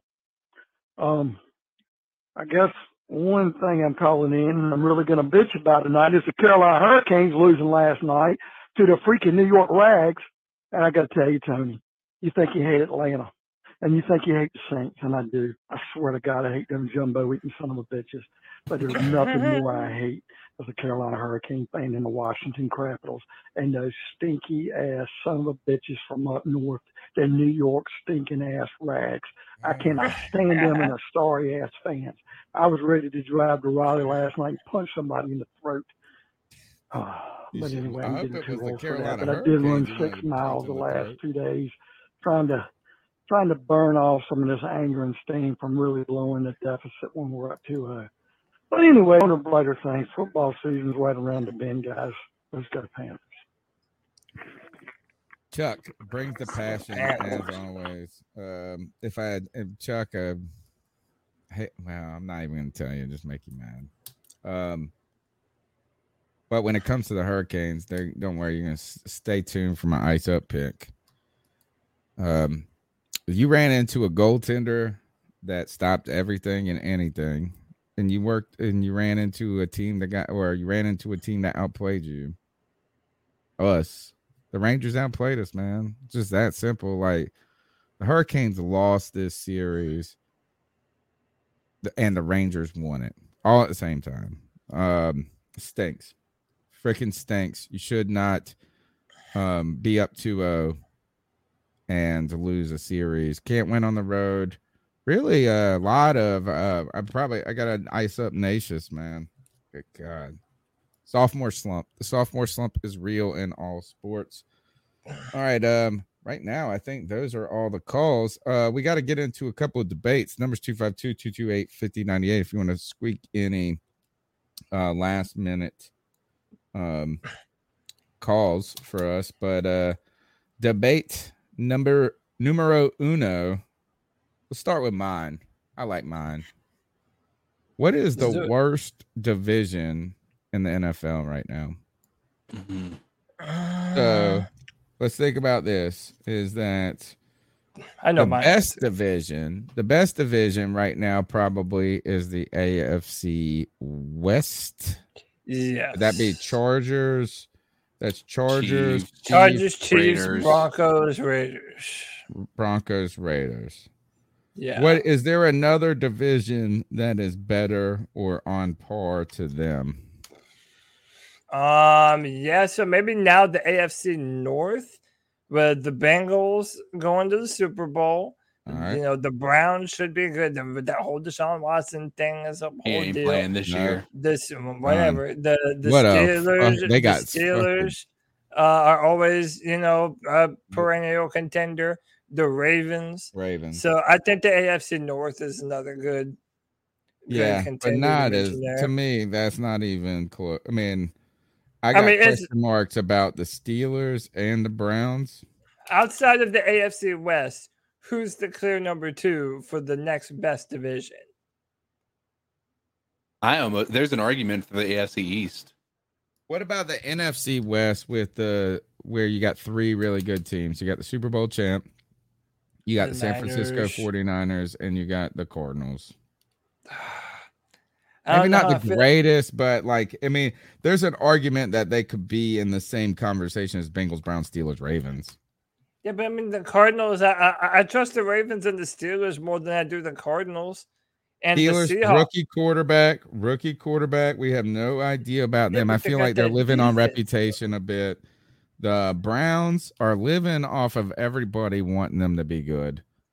Sorry, I don't even care. A superstar roster, but right now their roster is good. That's what people said for the last 2-3 years, man. I will not believe it till I see it type thing.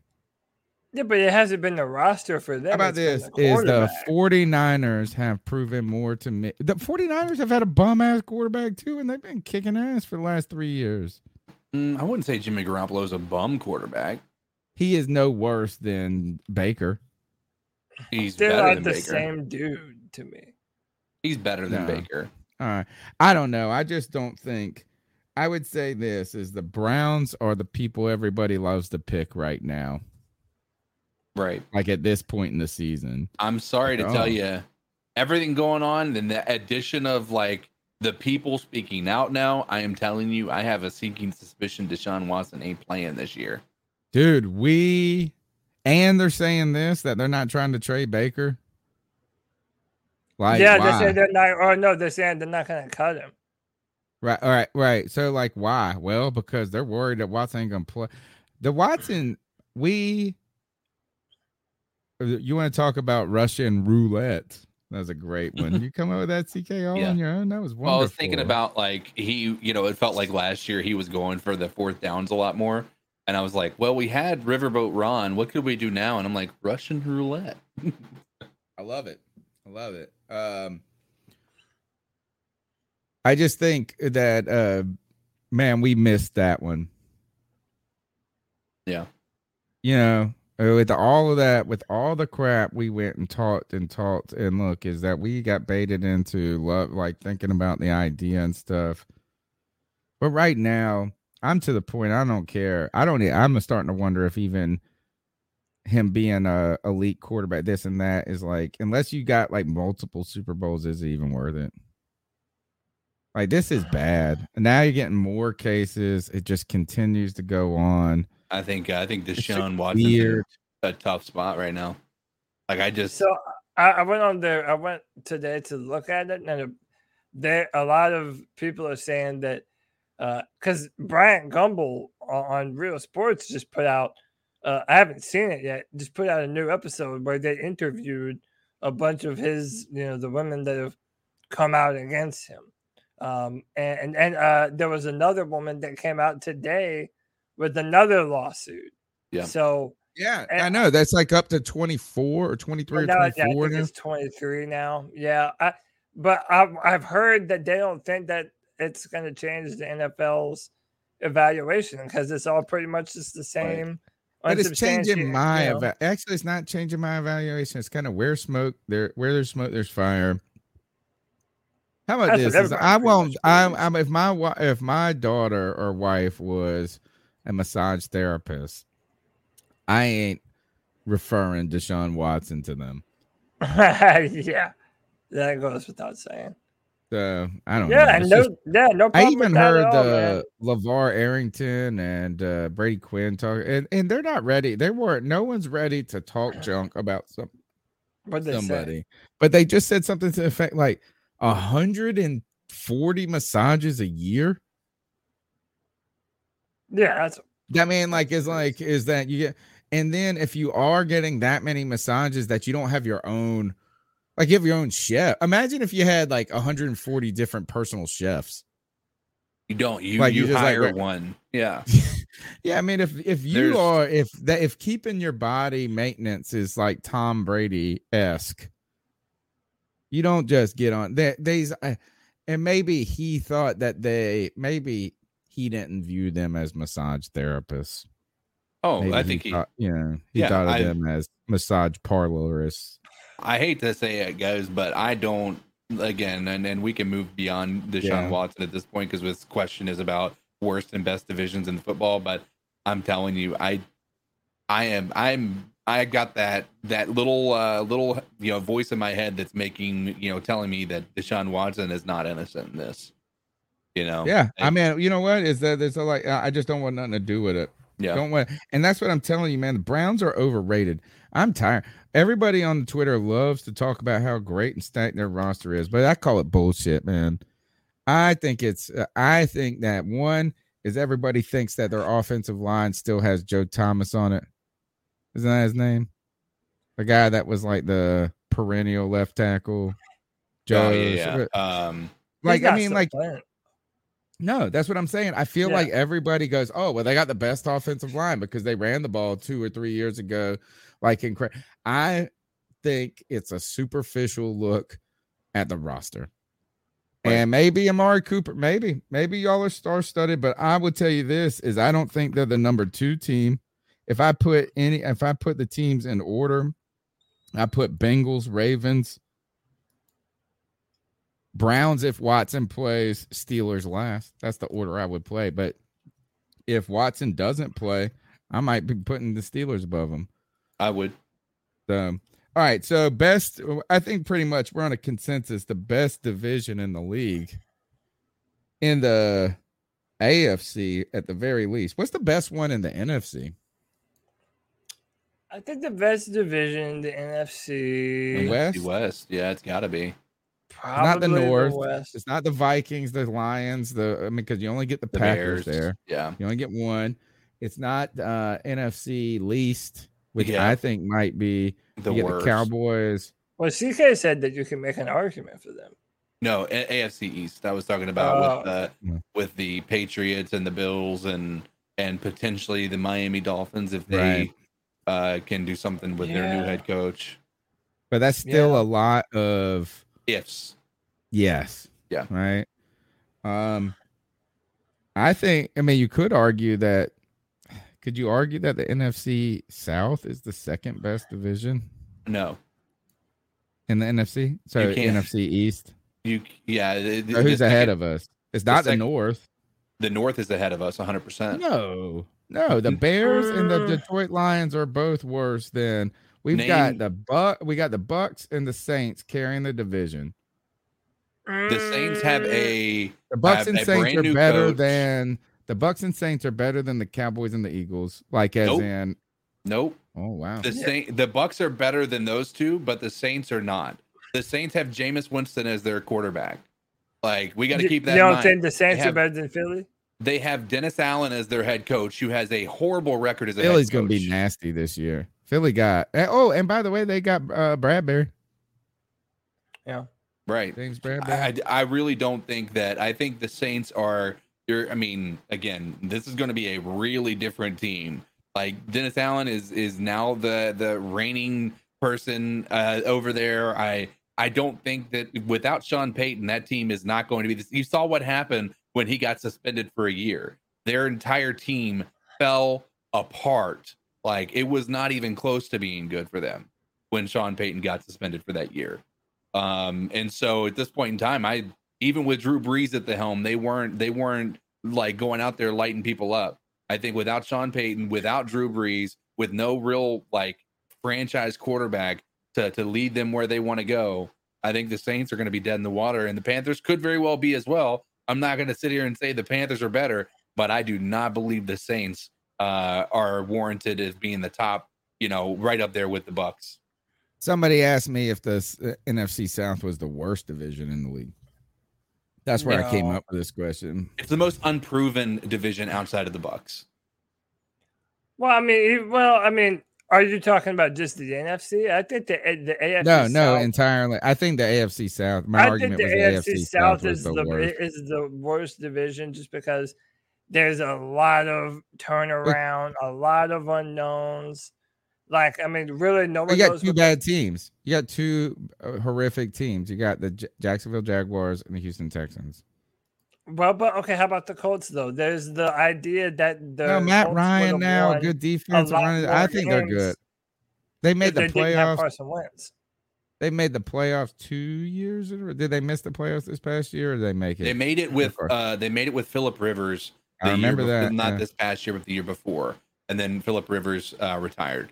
And then they went with they lost to the Jaguars the final game of the season to miss the playoffs, and a game that was very heavily hyped in their favor. They were like 100% going to the playoffs.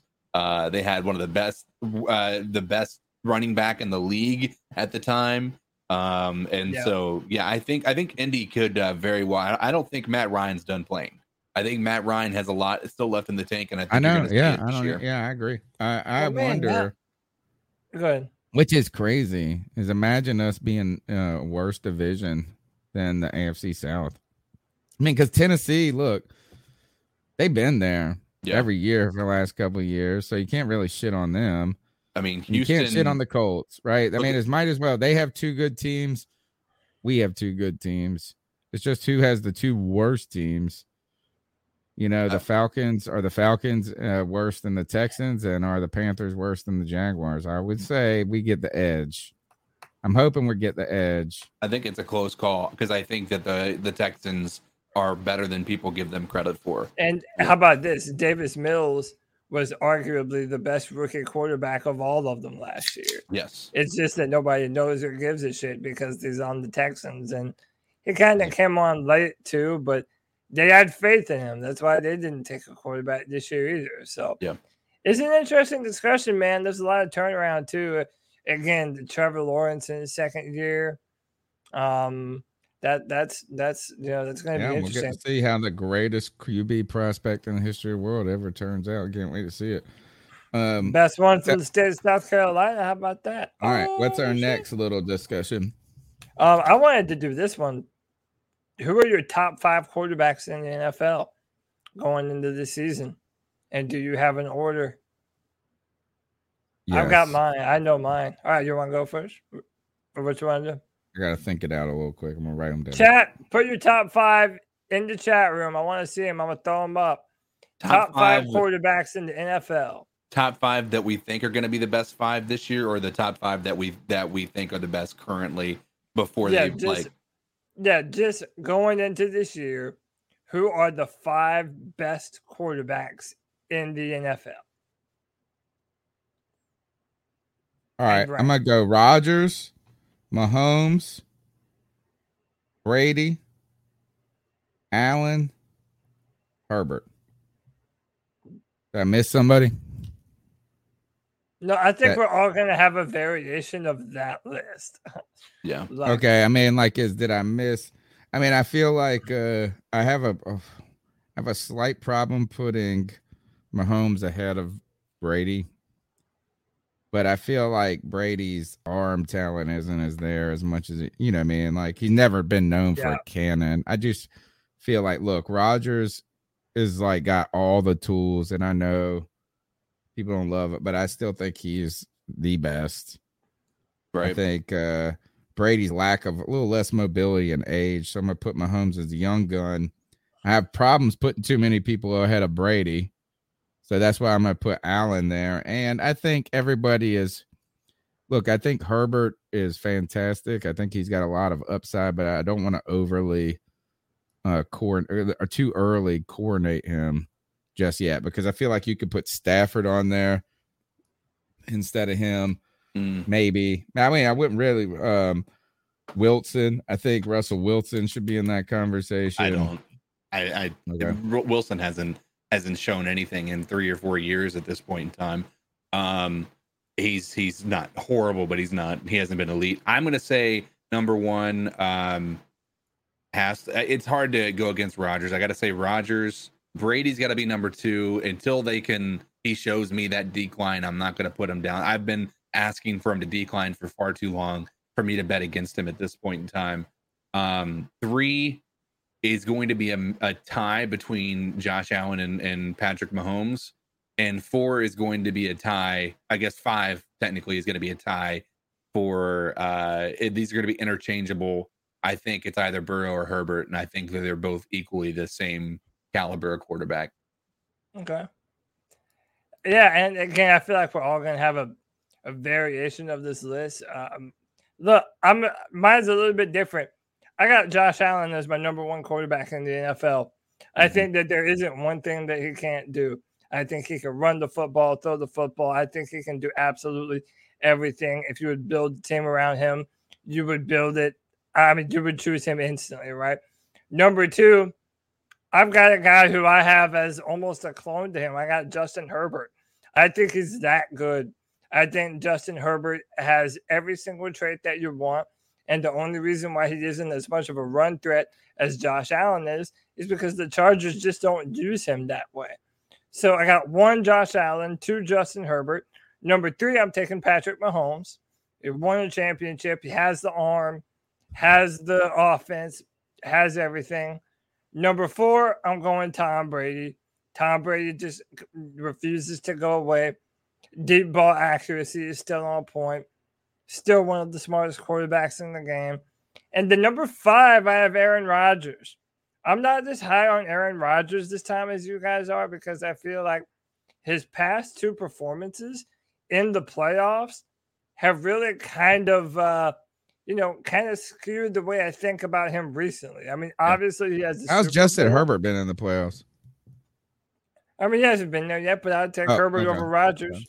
It's not. I'm not purely basing this on pure resume. I'm basing it on who I think could win in just about any and every situation, and I think those guys have proven to do that beyond everyone else, man. So, I was gonna say, I thought you were done. I didn't know if you had a 5 or not. Who's your 5? Yeah, so my top 5 is Josh Allen, number 1, Justin Herbert, number 2, Patrick Mahomes, number 3, Tom Brady, number 4, Aaron Rodgers, number 5. How can you not have Burrow on the top 5, dude? Oh, yeah, man. See, was there a name we missed? like, here's the thing: is Burrow has, like, I know it's not just resume, but Went to Burrow the has Super Bowl his first year. He basically played, and Justin Herbert hasn't even been to the playoffs yet. And it's not like he didn't have a good team. Like, What he was has that? a good team. What was that tweet that somebody put up? Like the difference between. I have it. I'll you pull have it. This is a good big one. online debate. Like, it's a big because they went the same in the same draft class, a few picks apart, and their numbers are really kind of comparable. I'll pull it up here With a way worse offensive line for Burrow, though. Yeah, but dude, Justin Herbert has physical abilities that Burrow just doesn't. And I mean, again, they're both incredible football players. Like, no one's taking away from either of them. These guys are the future faces of the NFL right now. I'm just taking Herbert, man. His mobility, the arm talent, his incredible intelligence. I would even say that his offense, they don't even fully let him rip that much, you know? Oh, man, you just got all these caveats. Burrow cold. Burrow is cold. I ain't going to ever sleep on this dude. I slept on him already once and tried to. I didn't know nothing what I was talking about. I slept on this guy is real. This tweet's awesome. It says this: wow, I didn't realize there was a massive divide between pro Herbert and pro Burrow factions on Twitter. Can't we just appreciate both for being great so far in their young careers and acknowledge they each still have a lot to prove? Oh, no, this isn't the one I was going to say. Once I saw one tweet that said one can throw a football through a wall and one gets his team to run through a wall. Yeah. That was a dope one. Yeah, and I think you saw I commented on that, and I think maybe that's why I saw it. I think because that was fucking dope. I admit that awesome. that was the shit. But also, Tony, you just have a crush on white boys with any kind of semblance with swag. Like, what was your guy that you kept on? Gardner Minshew. You like some Gardner Minshew? I can't believe I left him off the top 5. Jesus. Of course you love Joe Burrow, dude. But yeah. Hey, I'm just saying, like, to me, okay, and I don't give a shit what other people think. Josh Allen and Justin Herbert, to me, represent like that same mold of player that I believed Cam Newton to be in his prime. That there literally isn't anything that you can ask them to do on the football field that they can't do. If they have to run it, if they have to throw it 80 yards downfield. I don't think you can say that about Burrow. To the middle. I don't think you can say that about Burrow. No, he's not talking about Burrow. Who'd you say? He's Allen and Herbert. Allen and Herbert. Allen. Okay. Yeah, Josh Allen and Justin Herbert. I classify them as Kryptonians because they're freaking Supermen. They're up 6'6", 245 with bazookas for arms, you know, and that just doesn't. Can I tell you this? And this is going to be unpopular amongst Panthers fans. They've done way more as quarterbacks in the NFL in their first few seasons than Cam Newton did. So I think it's even a higher ceiling than what Cam Newton was going to have either. Well, also put it in context that they had better situations around them too, as far as talent. I disagree. First of all, Allen is in his 4th year. Allen's in his 4th year, and Cam in his 4th year was in the damn Super Bowl. So, yeah, but also, when did Cam Newton never have a Jamar Chase or a T. Higgins? You know, he also never had a Mike Williams or a Keenan Allen. Now we're talking about Allen and Herbert. Let's talk about Allen. I would think that Allen's first 2 seasons stunk. But his third season was incredible before he got 12-4 with Cam. Were you comparing Allen to Cam or to Herbert? Both. I'm saying Allen and Herbert. He said that Herbert and Allen have done better in their first years of their seasons than Cam. Well, Herbert for sure. Herbert, out of every quarterback, that's played just 2 years, he has the most passing yards and touchdowns of all time for a quarterback with just 2 years. So, you know, and no, you're right. Allen, it did take him a long time to kind of turn it on. He had some inaccuracies in his first and second year. And They also had a look, bad let's not receiving core, forget too. that Josh Allen. I know. Look, we're all about this recency bias in the NFL, and we saw Josh Allen go down and battle back and forth with Mahomes, and they changed the overtime rule because of him. But let's not forget, just 2 years ago, he looked like he took a hit of crystal meth in the playoffs in that last play, and like ran and jumped and fumbled and looked wild. I mean, like he looked terrible in his first playoff game. You know, so I'm not trying to dump on him. I mean, but I just want to. We spoke with the same praise about Cam Newton. Yes, at that and point. that was, You know what I'm saying? that was Like my when point, Cam yeah. in after 2013, 14, 15, I'm sitting there going, Cam's going to be around for 10 years. He's going to be one of the greatest quarterbacks ever. You know? So like we got to see it. We got to see it. Like that's the difference between Cam and like other quarterbacks that have been around for a long time. And like we're going to have to see it with all these guys, Allen, Herbert, Burrow, Trevor, like they just got to not only do it and show that they have talent, but sustain success. And a lot of that is about injuries, the team around them, and things like that. Am I the only one on this panel that would take Herbert over Burrow? Dude, it's such a hard. I said that I to put them at the same level. No, you have to pick. Come on, pick. If right now, if you were picking, if you were fielding an offense, Burrow, you take Burrow. Yeah, I think I'm on Burrow because I think he just got that win gene. Kind of like a Tom Brady. Like you could say this is that Tom Brady, you could say Peyton Manning was better than Tom Brady, right? You could say that as a better quarterback, but Tom Brady has the win gene, dude. Right. He just went like, I mean, it's like it might not be the physically the best, but this dude, I feel like Burrow has shown us under crazy circumstances already. Like, dude, this mug is going to ball. Give him a freaking offensive line. I don't know that you stop this guy. Like, dude, I don't. He's got the intellect and he's got the leadership. Like, I mean, and he's got the skills as a quarterback.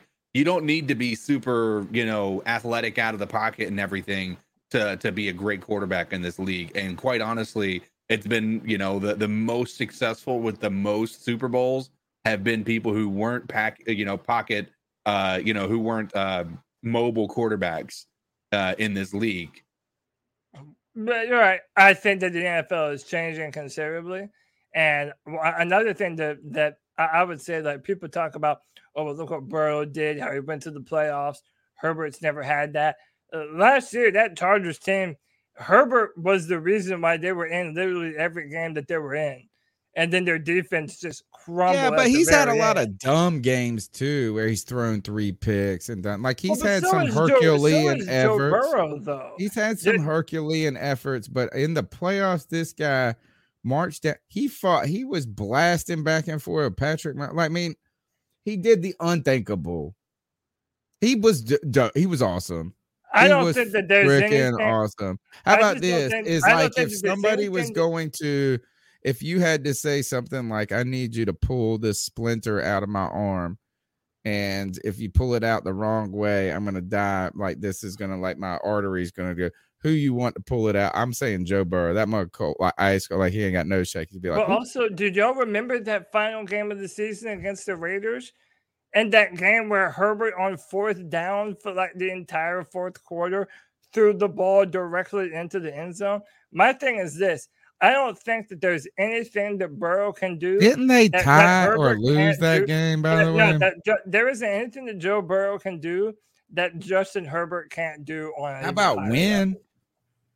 But again, you're talking about dude. This year, when the Chargers play the Bengals, I guarantee you, with the upgrades that they made to that offensive line, the Bengals were an inferior team. The Bengals, look, the Chargers had a team on paper that you could call the Browns. Like y'all, like they got a lot of players, bro. They got a lot. No, the Chargers. Oh, now The now they did this Chargers, year. no, and last year, like I mean, they've had talent on both sides of the ball. Now they might not be the best team, but the Bengals, come on, They didn't were have nothing. shit. Yeah, nothing. And I don't No, care. You don't can be say like, oh, nothing. Jamar Chase is No. fantastic. No, you got one Don't say rookie, no. They had two of the rookie, best receiving one tandems rookie, in the one NFL. rookie. Jamar Chase and T. Higgins are like two of He the was guys. a rookie, bro. You're talking about Keenan Allen versus Jamar Chase. No, you got a proven dude who's been like one of the best receivers in the league for the last 6 years versus a guy we ain't ever even seen play yet. But it Didn't even doesn't play matter what last you- year in it- college. No, it doesn't matter what you thought of Jamar Chase. It matters who Jamar Chase is. And that guy is a Kelvin badass. Benjamin had 1,000 yards his rookie year. Kelvin Oh, but we're Benjamin not had going to 1,000 compare yards. Kelvin Benjamin to Jamar Chase, though. I just think think there's that nothing the that Burrow can Bengals do that roster. Herbert All right, can't who do was look that Joe Mixon? All right, he's all right. They had Yeah, no Joe offensive. Mixon's pretty Tell damn me one good. defensive player on their team Trey other Hendrickson. than Eli Yeah, Apple. Trey Hendrickson had like 15 sacks last year. They all, dude, I don't follow the Bengals. How about what's his name? I know you already You said follow Eli the Apple. fucking Chargers though. Like it's that's what I'm saying is like that's the difference. I feel like is Joe Burrow gets people to come out and play, right? He's got these guys playing at a high level. You can sit there and say Jamar Chase is a great fucking wide receiver. T. Higgins was never considered He had the a great greatest wide season. We don't receiver even until know. he started to have Joe Burrow throwing to Yeah. him this year, right? So I mean, you can't use that same argument and in the same breath say that, you know, he's coming out here with one of the worst offensive line, like bottom 5 offensive lines in the NFL. And we always use that as an excuse as why Cam Newton failed, right? Offensive line. They cold, bro. Now we're By the saying way- that Joe Burrow, that doesn't matter. I think it matters tremendously. And he's winning. He got to the Super Bowl with that team, who was a bottom half of the league roster. It's Yeah, incredible. but you realize that Justin Herbert did that the year before and did it even Nah, he better? didn't get to the fucking No, playoffs. dude, you're talking about the whole football team. I'm talking about his rookie season. He was one of the most pressured quarterbacks in all of the NFL his rookie season, and he still had one of the highest completion percentages on those plays where he was pressured. Like there's nothing. Listen, I Let's understand just what you're say saying. this, dude. You're We not watched wrong. I'm Joe saying Burrow there's nothing that Burrow can do that Herbert cannot do. win. No, that's not true. Sometimes the you're W blaming gene. the defense on No, Herbert. sometimes the W gene is in the shit, like in your DNA. And let's just say this: I watched those Bengals playoff games, and they didn't win them because of their defense. I mean, they did. They had a tremendous amount of But they didn't win had them. They three- won them because of Burrow. They won. They had three Burrow won interceptions. those games. He But came when- back against the Titans, right? 2 of them. 2 games they came back. No one's denying that he's a I'm baller. just but by saying the way, this he's- is like I just don't want to he's hear had this some idea stinkers that it too, was by like, the oh, way. he had a good team though. Don't give me this shit about he had a good team and Herbert didn't. But you I realize would the say at the Bengals. very best that those teams were comparable. Okay, but do in you also talent. realize they barely won that division? Like there were times even last year where Burrow had like 3 or 4 interceptions in a game. You know, it's like everyone has their stinkers too, man. Herbert had more interceptions though. Yeah, but he also had more passing touchdowns. All right, give And me more passing Burrow. You yards. take Herbert and let's go to town. Hey, I mean, look, it's like how about this? Is I'm gonna definitely go party with this mug too. Right. We're But gonna you have also- so fun. That's I'm all- gonna bring for my you, son that's out. it. I'm gonna You bring my just son wanna white hang chocolate out with Joe espresso Burrow, out. dude. We're gonna That's have all so it much is. fun. You We're know gonna what? bring our friends like Gardner Minshew. We're gonna have the coolest. We're gonna be at the coolest crib. We're like coolest entourage. It's gonna be so cold up in there. And then dang, it's gonna be so cold. Cody Lashley got to put a little blanket over his legs. The other part is you got to keep in mind, and this is the why I'm putting Joe Burrow ahead of Justin Herbert is what would you say is the most clutch moment for you to be a clutch quarterback? 3rd down. He has a ridiculous 75% completion rate on 3rd down to Justin Herbert 62%. That tells me more than anything that when the pressure is on, Joe Burrow is who you want on your team. You do not want, I mean, I'm not saying Herbert can't do it, and he's done it before, but all in all, from a consistent, like all of last year throughout the playoffs, when it mattered the most, Joe Burrow was superior to Justin Herbert in those situations. You can talk about the physical traits all you want. It's hard to argue the fact that the results matter more than just the physical traits at this point in time. All right, I'm saying betting long term. I think Herbert is let's I let's like bring in Allen my Lamar Jackson. illegitimate son. My illegitimate son has something to say about this. Hey, yo, it's white chocolate espresso. I am Team Cody on this. Herbert all the way. Let's go. Tony, TK, y'all need to realize that the Bengals defense had 9 turnovers in the playoffs. That Bengals defense forced the Titans 3 interceptions. Right. 2 against Mahomes. Chargers wasn't doing that. I think they got a fumble in the Super Bowl, and they forced the Raiders with some turnovers too. That Bengals defense was fucking nasty. That's what a lot of people don't give credit to. They picked off Stafford twice in the Super Bowl. Yeah. Like, that Bengals defense was legit. You know, and the Chargers, the only reason they didn't get in is because their stupid fucking coach.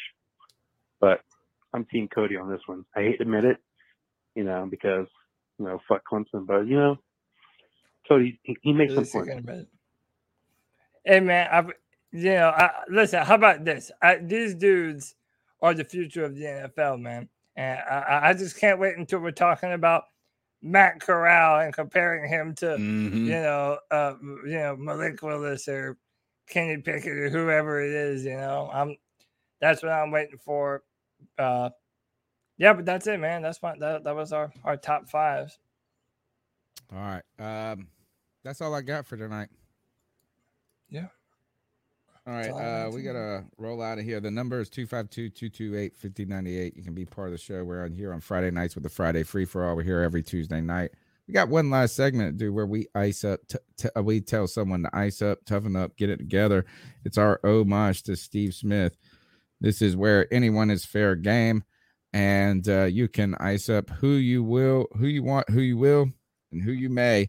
My ice up pick goes the dual pick, the number 1, and the real pick goes to the Carolina Hurricanes. Set a record for the most points in team history this year, and when we say points, as in wins and ties, and so the most successful team in team history throughout the regular season. Really just fantastic against the power play all season. Kind of pretty dynamic offense and a tremendous team defense that just was characterized by a relentless forecheck. And where we play, I still say that this team has the best 5-on-5 offense in the league. Sadly, they have the worst power play in the history of the world. Over the last 5 months or 3 months or whatever it is, they were 9 for 60 on the power play, I think, in the playoffs, which is crazy. They were 1 or 2 for 12 against the Rangers. And while they had a back, they ran up against a team that was known for comeback wins. And Igor Shesterkin is just a freaking amazing goalie. This team just didn't get it done. To up 2-0, and the blame falls on everyone from the Stars, from Aho to Svechnikov, to just keep going down the list, to people that I've been upset with. Nasha's my favorite player, who just had a real regression this season. So tough. It was tough. It was tough for Hurricane fans, and it just stinks. It just stinks when you get so much good going and then you just shit the bed. So my ice up pick goes to the Rangers. My second ice up pick goes to this old lady at CVS. And I know where it's weird. And I try not to be irritated over small stuff in life, but I had to pick my kid up from school. We starting to get some cough medicine, just some kids, Mucinex, you know what I'm saying? Just some whatever. Self-checkout. Oh, it's an age-restricted item. Okay. Boom. Help is on the way. Boom, help is on the way. Boom, sat there for 3 or 4 minutes. Wasn't even irritated with the wait. Don't even care about that. Like, I know y'all. I mean, like, she comes up and she goes, "Can I see your ID?" I said, "Are you serious?" I said, "I'm here with my daughter is 10. My daughter could almost buy this. I mean, she's 10. I mean, I'm 40 years old." And I really wasn't trying. I didn't get rude or irritated, but I really said, "Are you serious?" I mean, like, if I was going to sip on some scissor, it wouldn't be the kids' Mucinex, motherfucker. Yeah. Like, I was like, God, what are y'all? I mean, maybe if I was buying Sudafed and trying to make meth, I get it. But kids' Mucinex? I didn't know. It's like when they used to have to, at one point, I remember, like, when I was a kid, like when I was a teenager, we used to buy cigarettes and stuff, you know, like we're young. They were like, sometimes you go into one place and they would card you for a lighter. You'd be like, what? I wasn't trying to buy a beer. I'm trying to buy a lighter. Anyway, she said, "We're on camera." I was like, "Well, we on candid camera?" I was like, "Don't worry. Nobody's watching this camera, baby. It's like, look, I look like damn Cruella de Vil, as the chat room says. Don't worry. I'm old enough to buy a child's Mucinex." Ice up. That's what I got. Yeah. I could ice up the Saints fan that's routinely in our chat room, literally every single time we go live. Apparently they haven't found any good Saints podcasts that they like as much as ours, dude. So, what can I say? Hey, at least like the video if you're going to talk shit in our chat room and call us names and shit. But listen, I told this to CK before the show that I had a bunch of different ice ups that I could technically do, but it's a short show. So I'll just keep it short and sweet and funny. I'm icing up the kids of this generation because it's like now the promise of going viral just prompts kids to do dumb shit. But I also kind of love it because I could also see a younger version of myself doing some shit like this.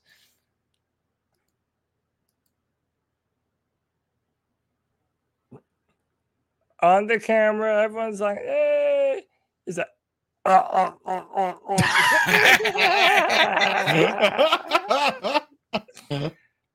It's like, come on, man. Does he even know what it means? This dude. It's a boy. But as soon as he sees his moment to be a fucking dick on the fucking screen in front of the world, he sucks. Like, oh yeah, dude. Dude, what a king. I love that kid. He's cool. I don't even know who I'm icing up. I just wanted to fucking play that clip, dude. I guess ice up today's kids for trying to go viral, but even that's funny. So ice me up. What the hell? So mine, I want to, I guess, tell you a situational, right? So if you have a young kid who hasn't really learned the grace of losing, right? They're playing a video game, whatever it is, they're losing badly, right? They just, what the, yeah, right? For those listening at home on the audio version, Tony Dunn just did the universal sign for sucking phallic shapes. Anyway, but the basically the way that those kids would react, they're just losing really badly, like they're all together just losing a horrible game, video game, whatever it is. Their initial thought is to like make it not feel like it's as bad, like I'm not even trying, it wasn't even, I didn't even want to win, I'll let you win, whatever it is, right? Well, coming back to the Amber Heard Johnny Depp trial, the closing arguments made by Amber Heard's attorneys were the most childlike responses to losing in a massive way. They said, "We didn't even want to win the money. We were just trying to prove a point because Johnny sued us." You were losing so badly. You're trying to save face and demean the fact that you're going to lose as badly as you are in this to make it look as though it was like, oh, we were just trying to send a message to the world. That's why we doubled you. Yeah, didn't want to win $100 million. There was no thought in that. As an attorney who makes a percentage of this money, we didn't want to win a dime of that. Okay. Like, I just want to say to you, the most immature response to something like that, ice up Amber Heard and Amber Heard's legal team who have just been the laughing stock of the world over the past few weeks. Ice up. Is Amber Heard going to be one of those people that you see on Twitter in one of those like crazy, stupid stories that you tweet on? I mean, that you click on that are promoted. That's like 10 stars that work at grocery stores now, and then it's like you're like, that had to resort to OnlyFans to pay their legal fees. Yeah, and you like got to click 900 times to see the person that's on the face of it. I always get so mad at myself because I get suckered into these. Not every time, but I go, I'm never doing this again. Never doing this again. And then I'll do it, and it's like next. And I just want to see the person that was on the picture on the front, and they're always either the last one or not even in the damn thing. Amber Heard, will she be? What will she be? Talk about this. I heard she only got paid, not only, but got $1 million. Well, she got $1 million for Aquaman 1. Dude, I'm so proud of myself. I don't know shit about this whole Amber Heard, Johnny Depp, anything, man. You're missing out. Everybody's been, I mean, the only thing I've seen is like bits and pieces here and there of like clips that go viral, like her shitting in the bed just to spite him, cutting off his finger, her lying about the amount of money that like she apparently Elon said Musk she would donate. Sucking Elon Musk dick for $50 million or whatever it is. Dude, there's so much shit, but it's like people. I'm just saying this. She seems like she was a star in the making, and now she's gonna. If Johnny is alienated from Hollywood, she is gonna be. Oh, but now there's like. So by the way, the change.org petition to get her removed from the new Aquaman is, I believe, the highest or the most signed change petition that the website has ever had, dude. I really mean that. Like, they're like all these good causes are over there. Like, yeah, but no, get this bitch out the movie, bro. Yeah, that's hilarious to me. But yeah, she seems kind of crazy. But hot. A good talk. All right, it's the C3 Panthers podcast brought to you by CarolinaCatChronicles.com. Every Tuesday night, we're here chopping up the latest Panthers news and opinions from the fan perspective. My name's Tony Dunn. You can follow me on Twitter at @cat_Chronicles. Cody, where can they get after you? Yeah, find me at Cody Lack on Twitter, CODYLAC. And that'll be and yeah, every Friday at 7, man. Friday free for all. Come hang out. It's a show for the fans, by the fans. Come be a part of it. Hang out, man. My son, White Chocolate Espresso, said CK, her defense team shit the bed. Yep, they did. They 100% did. Honestly, I get it. They're learning from their client. Where can they get after you? You can catch me everywhere. Facebook, Codizzle Allen on pretty much all social media platforms. And just keep an eye out, man. We'll continue to be going down and enjoying these Panthers off season as we continue to go through these shows and maybe start to try to get ramp up on the content as the season starts to approach and everything. So keep an eye out on the page. I feel like an awesome podcast would be Robbie Anderson talking about the Johnny Depp Amber Heard. Dude, that would be like interpreting it and doing all that. I want to hear Robbie, James get with Campen. me. I want to hear James Campen do interviews and try not to cuss. Wonderful. That's the C3 Panthers podcast. Take us out of here, Cody. Panther fans, until next time, keep pounding.